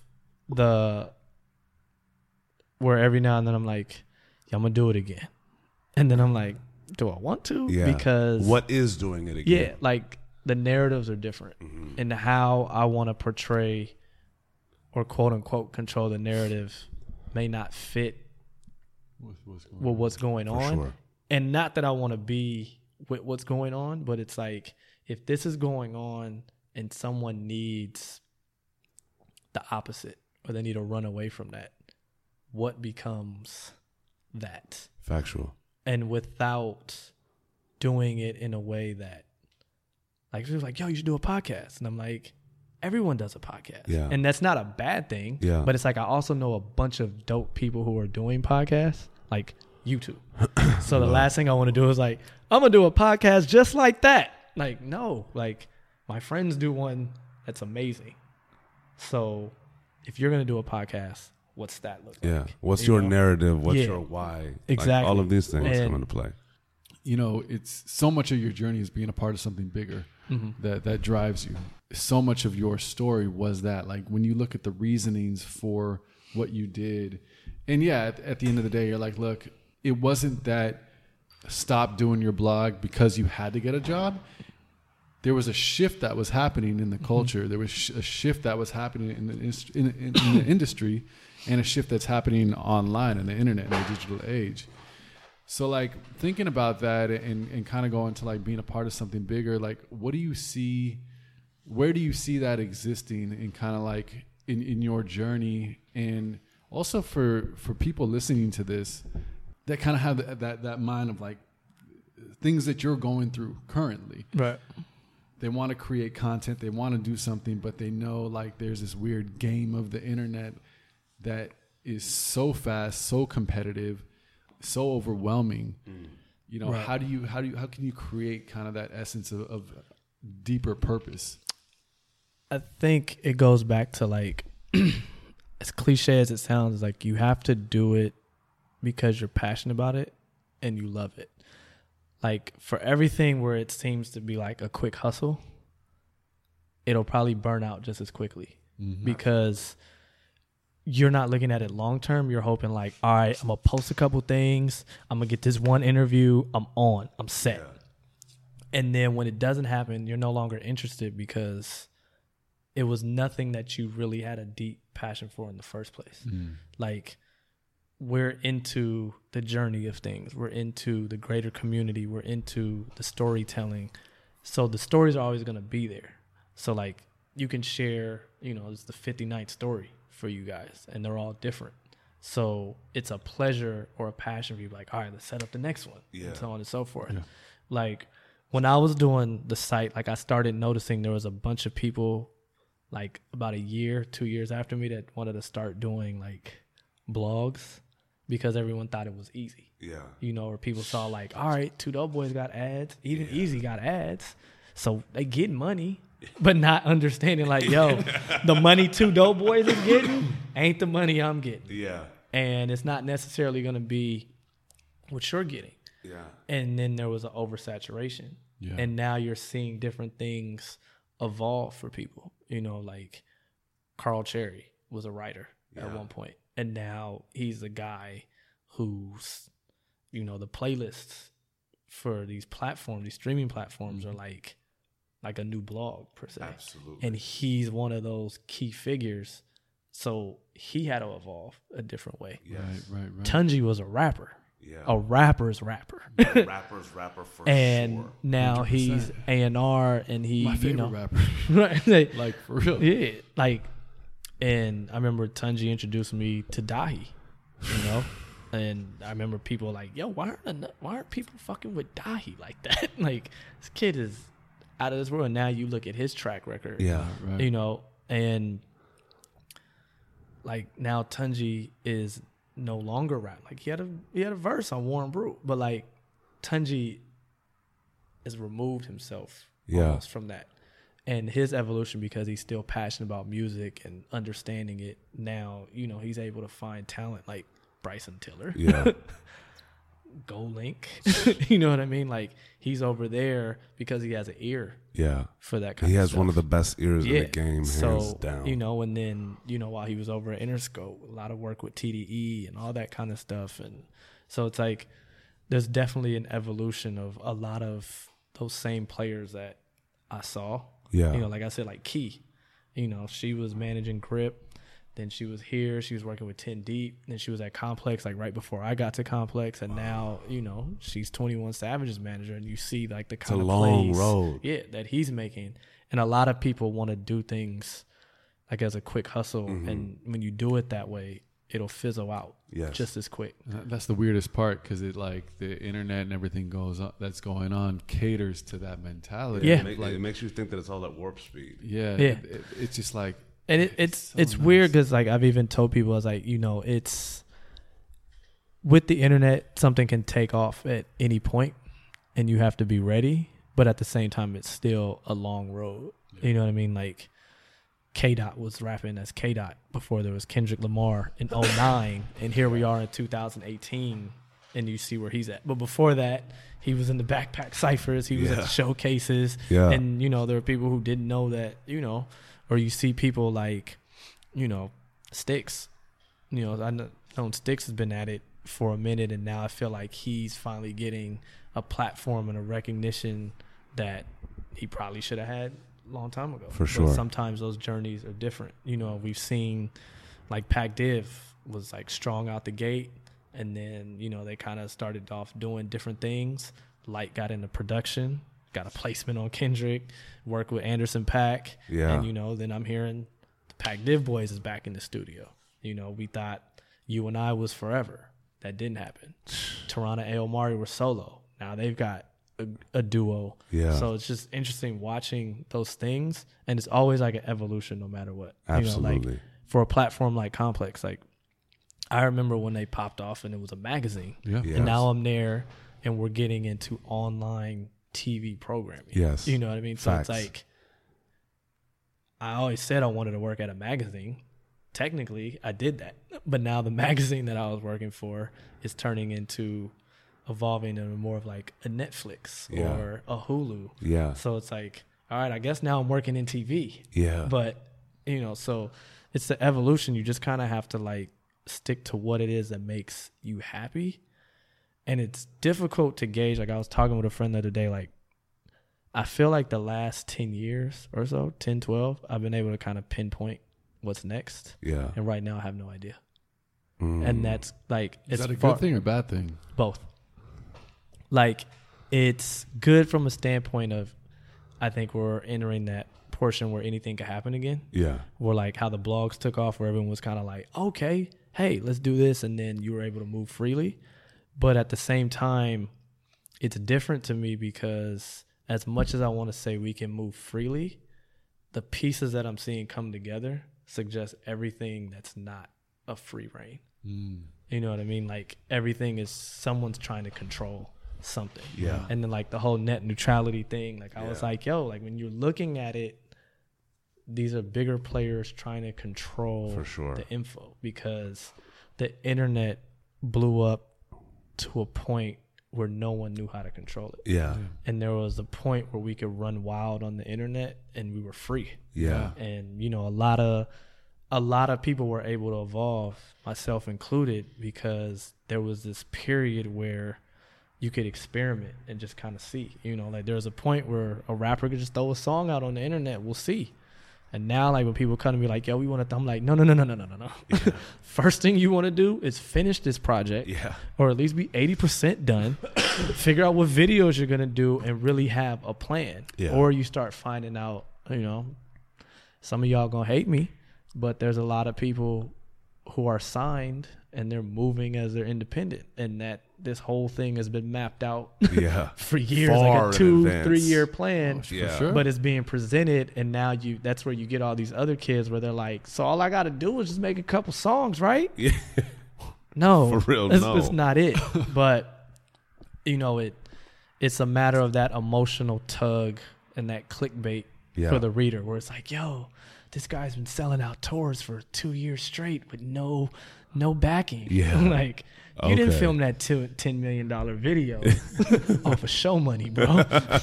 you didn't do it. Like there's no way. But For real. I commend you for thinking though, or Yeah. Right. allowing people to think that that's how it's happening. So with that, that's where like the internet's in a weird place for me.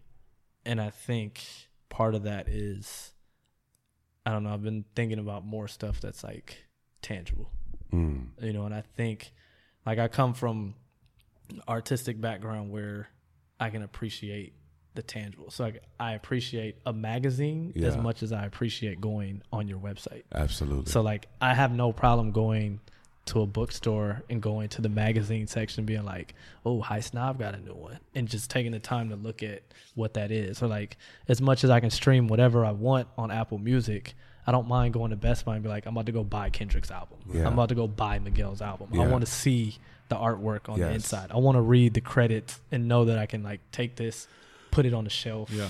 so on and so forth. So like I've been toying with the idea of putting out a physical Easy Street magazine.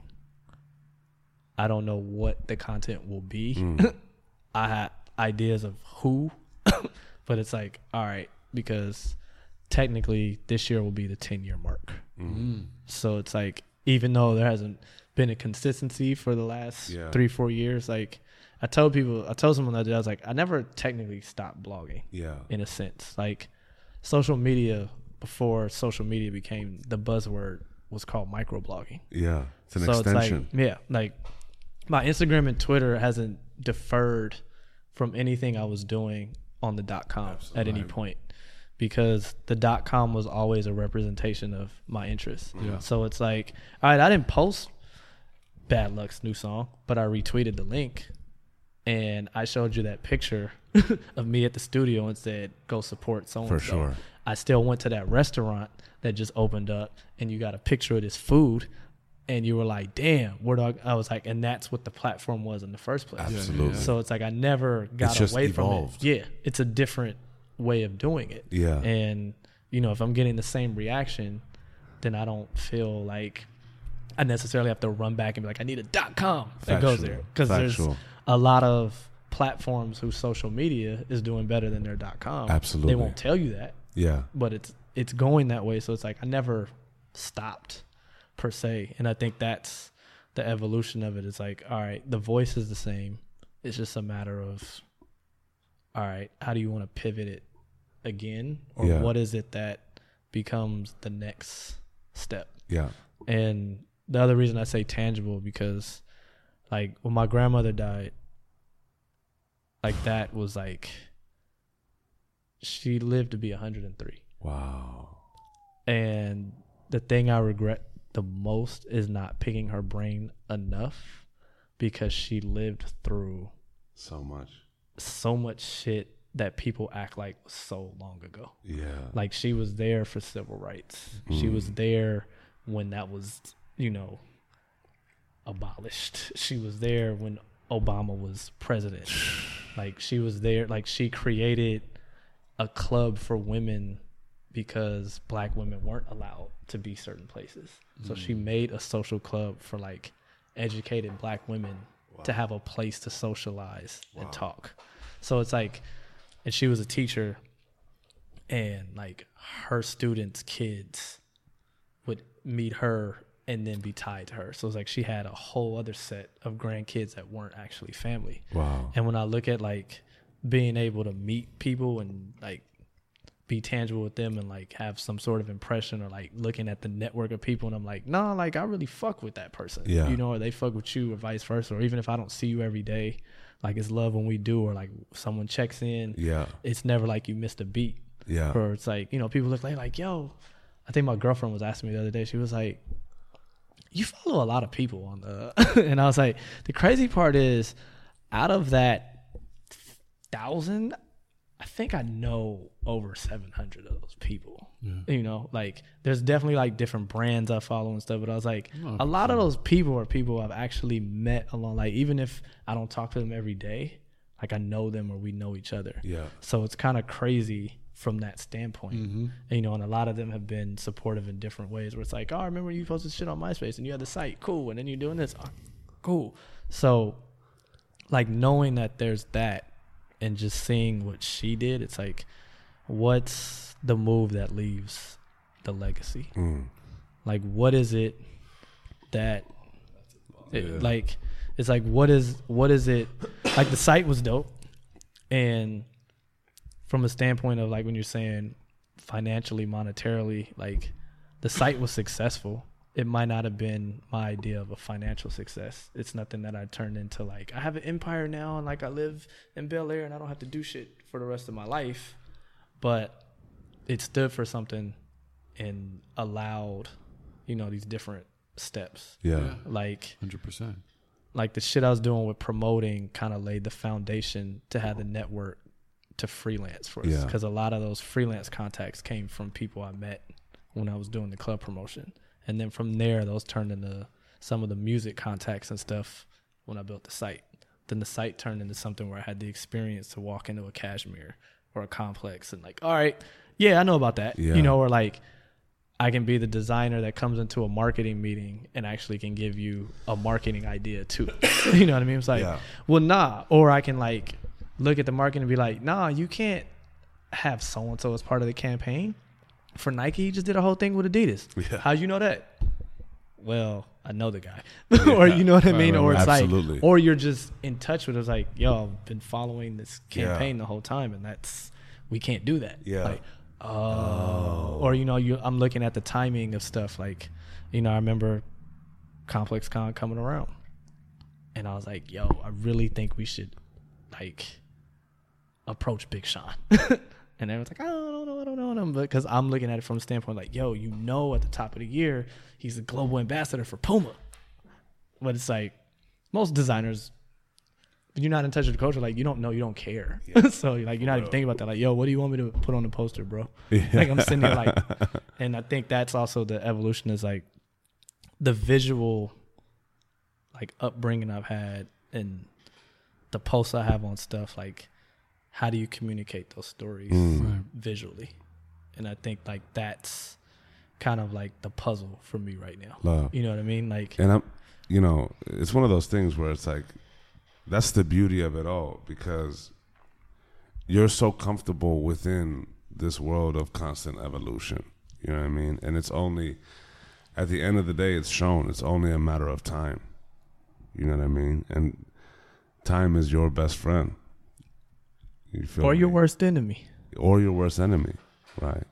But for you, like seeing this path and knowing, you know, all of these things that have attributed to your growth, not only as a creator, but as a person and as a human being, and also as a conduit to the culture, I can't expect anything less than greatness from you. You know what I mean? And I know that that's something that you can't expect anything less from yourself. Right. But the beauty of your path, as we've been able to see, is that all of these things have come into play when the time was right. Right. You know what I mean? 100%. And that's a gorgeous part of your journey. Yeah, man. Yeah. Appreciative of it. Yeah. But it's like, it's one of those things like doing something like this was good. Yeah. Because you don't reflect on it enough. You don't. Or when you Really do, don't. you just kind of like, yeah, that was cool. But Yeah. when you're sharing it, Yeah. it's a different like, damn. Yeah. That's I did that. That's right. Yeah, you don't really get those opportunities to go through your own story. Yeah, and that's the thing too. Like when I was working with Cashmere, I was and now that I'm at Complex, like some of the things I try to do is like, and that's the thing about the blog too. Like I told you, I was like, I can't just bring the blog back and be any blog. I was like, Yeah. because a lot of the homies that were like the foundation of that are in different parts of their career. So I can't come back with a blog spot on some rinky dinky shit and be like, Kendrick, can we get this interview off? And it's like, yo, fam, Hold on, let me set up the GoPro real yeah, quick. like, yo, fam, I just did Coachella, I did a world tour, and now I'm about to open the Grammys, and you want me to sit in the backyard and do what? Right. For real. You know? So, and also that thing, like, you get people who are like, yo, you think you can, like, just hit up Miguel? And I'm like, yo, at the end of the day, he has a brand and a business he has to run for himself. Yeah. And because my friends, colleagues, peers, acquaintances have hit certain strides, I'm not going to cheapen their value because we're friends. Like, I'm not about to hit, yo, fam, look, they ain't really got enough money, but, you know, they was wondering if you might just, like, pop in and take a picture with their little... I'm not going to do it. Yeah. Plus, that doesn't even move the needle in this age of like, Right. like even that approach, Right. doesn't even fucking move the needle because like it's there and gone, and people's attention is onto something totally, and there's no depth to it. That goes back to your point of like building something. Like you can't just supercharge. You can't just like get that quick fix because it's there and gone just as fast.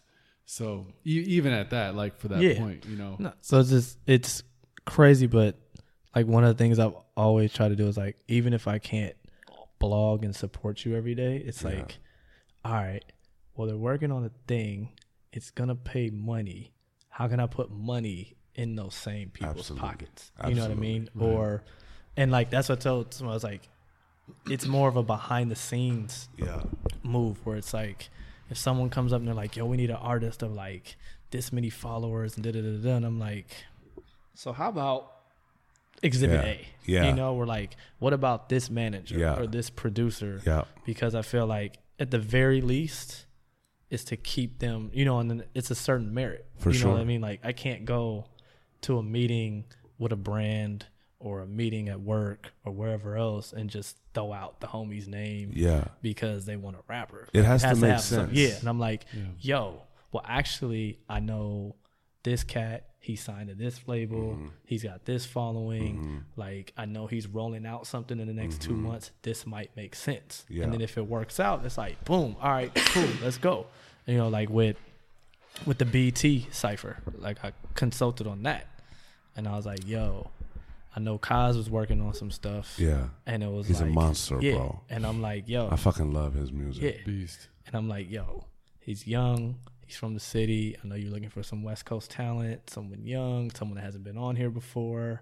I was like, he's affiliated with Dreamville, like he signed with them. So if you need some kind of like, and then they could look at it like, okay, this checks off, rather than me coming in like, y'all met this kid the other day, he be rapping.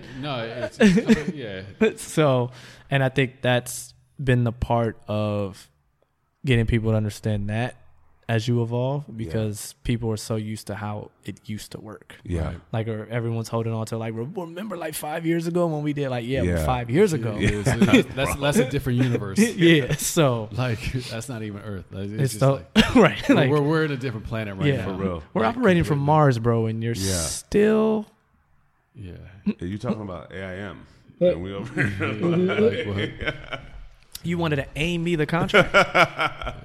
But it, like what we said, on the break is like, I was telling Anush, it's so cool to hear your story like this and really get that history kind of LA through your lens, because it brings together like the culture, the community, but also how this has changed so much and what those things, what they meant back then of what they mean now. Yeah. And how that's even changed and kind of redefining that. And I think in anyone's journey is you have to learn to pivot. You have to learn to evolve more than anything, because like shit is moving faster and faster. Yeah. And what you set out to be and whatever goals that you're looking to achieve, whether it's the professional you think you're going to be, you have to be prepared that can look completely different once you get there. And appreciate that our pasts really influence our present. Yeah. You know what I'm saying? Like in the current moment when, we're looking at it, it may be really arduous, or it may be really hard, or we may never see a light at the end of any tunnel, right? But everything that we go through is literally building us based on experience and how we deal with them to handle things in the future that we may never expect in those dark moments. Right. But those moments really allow us to, be prepared when it presents itself. And I think your story really shows that in the most beautifully poetic way. Yeah, and, I really want to thank you for coming on this podcast. It's been fucking incredible. No, thank you for having me. You know what I'm saying? You know what I'm saying? It was great to tell this story. Yeah. Like, I feel like I've told people parts of the story, but never like a full, like, this is how that all played out. and like for real, and like I don't know like a lot of these different pockets, you know what I'm saying? And that's the beauty of it all. It's like, we look at each other as friends, and we look at our friends, and there's so many instances where there's so much that we don't know. Right. You know what I mean? Which is a beautiful part of the story, but to be able to get that, I feel like it really allows one, and I feel like Joe and I are very fortunate to be able to go through the depths of these stories with people and really get there, and build a foundation to give them to the culture and the youth. Where can cats find you on the interwebs? I pretty much live between Twitter and Instagram. Okay. Twitter is Eazy, EAZEE, and then Instagram is Easy Though, EAZEETHO. Yeah, because some couch furniture outlet had Easy, and I don't understand because it has nothing to do with, and I haven't gone back to see if it's available. I feel that, but it's Easy Though now. Yeah, because if you've ever heard me talk, type, or anything, there's usually a though at the end of something. Love. So, my brother, thank you so much. This is so thank y'all. So special. Great. Thank y'all. Love. Thank you, man. And we out, y'all.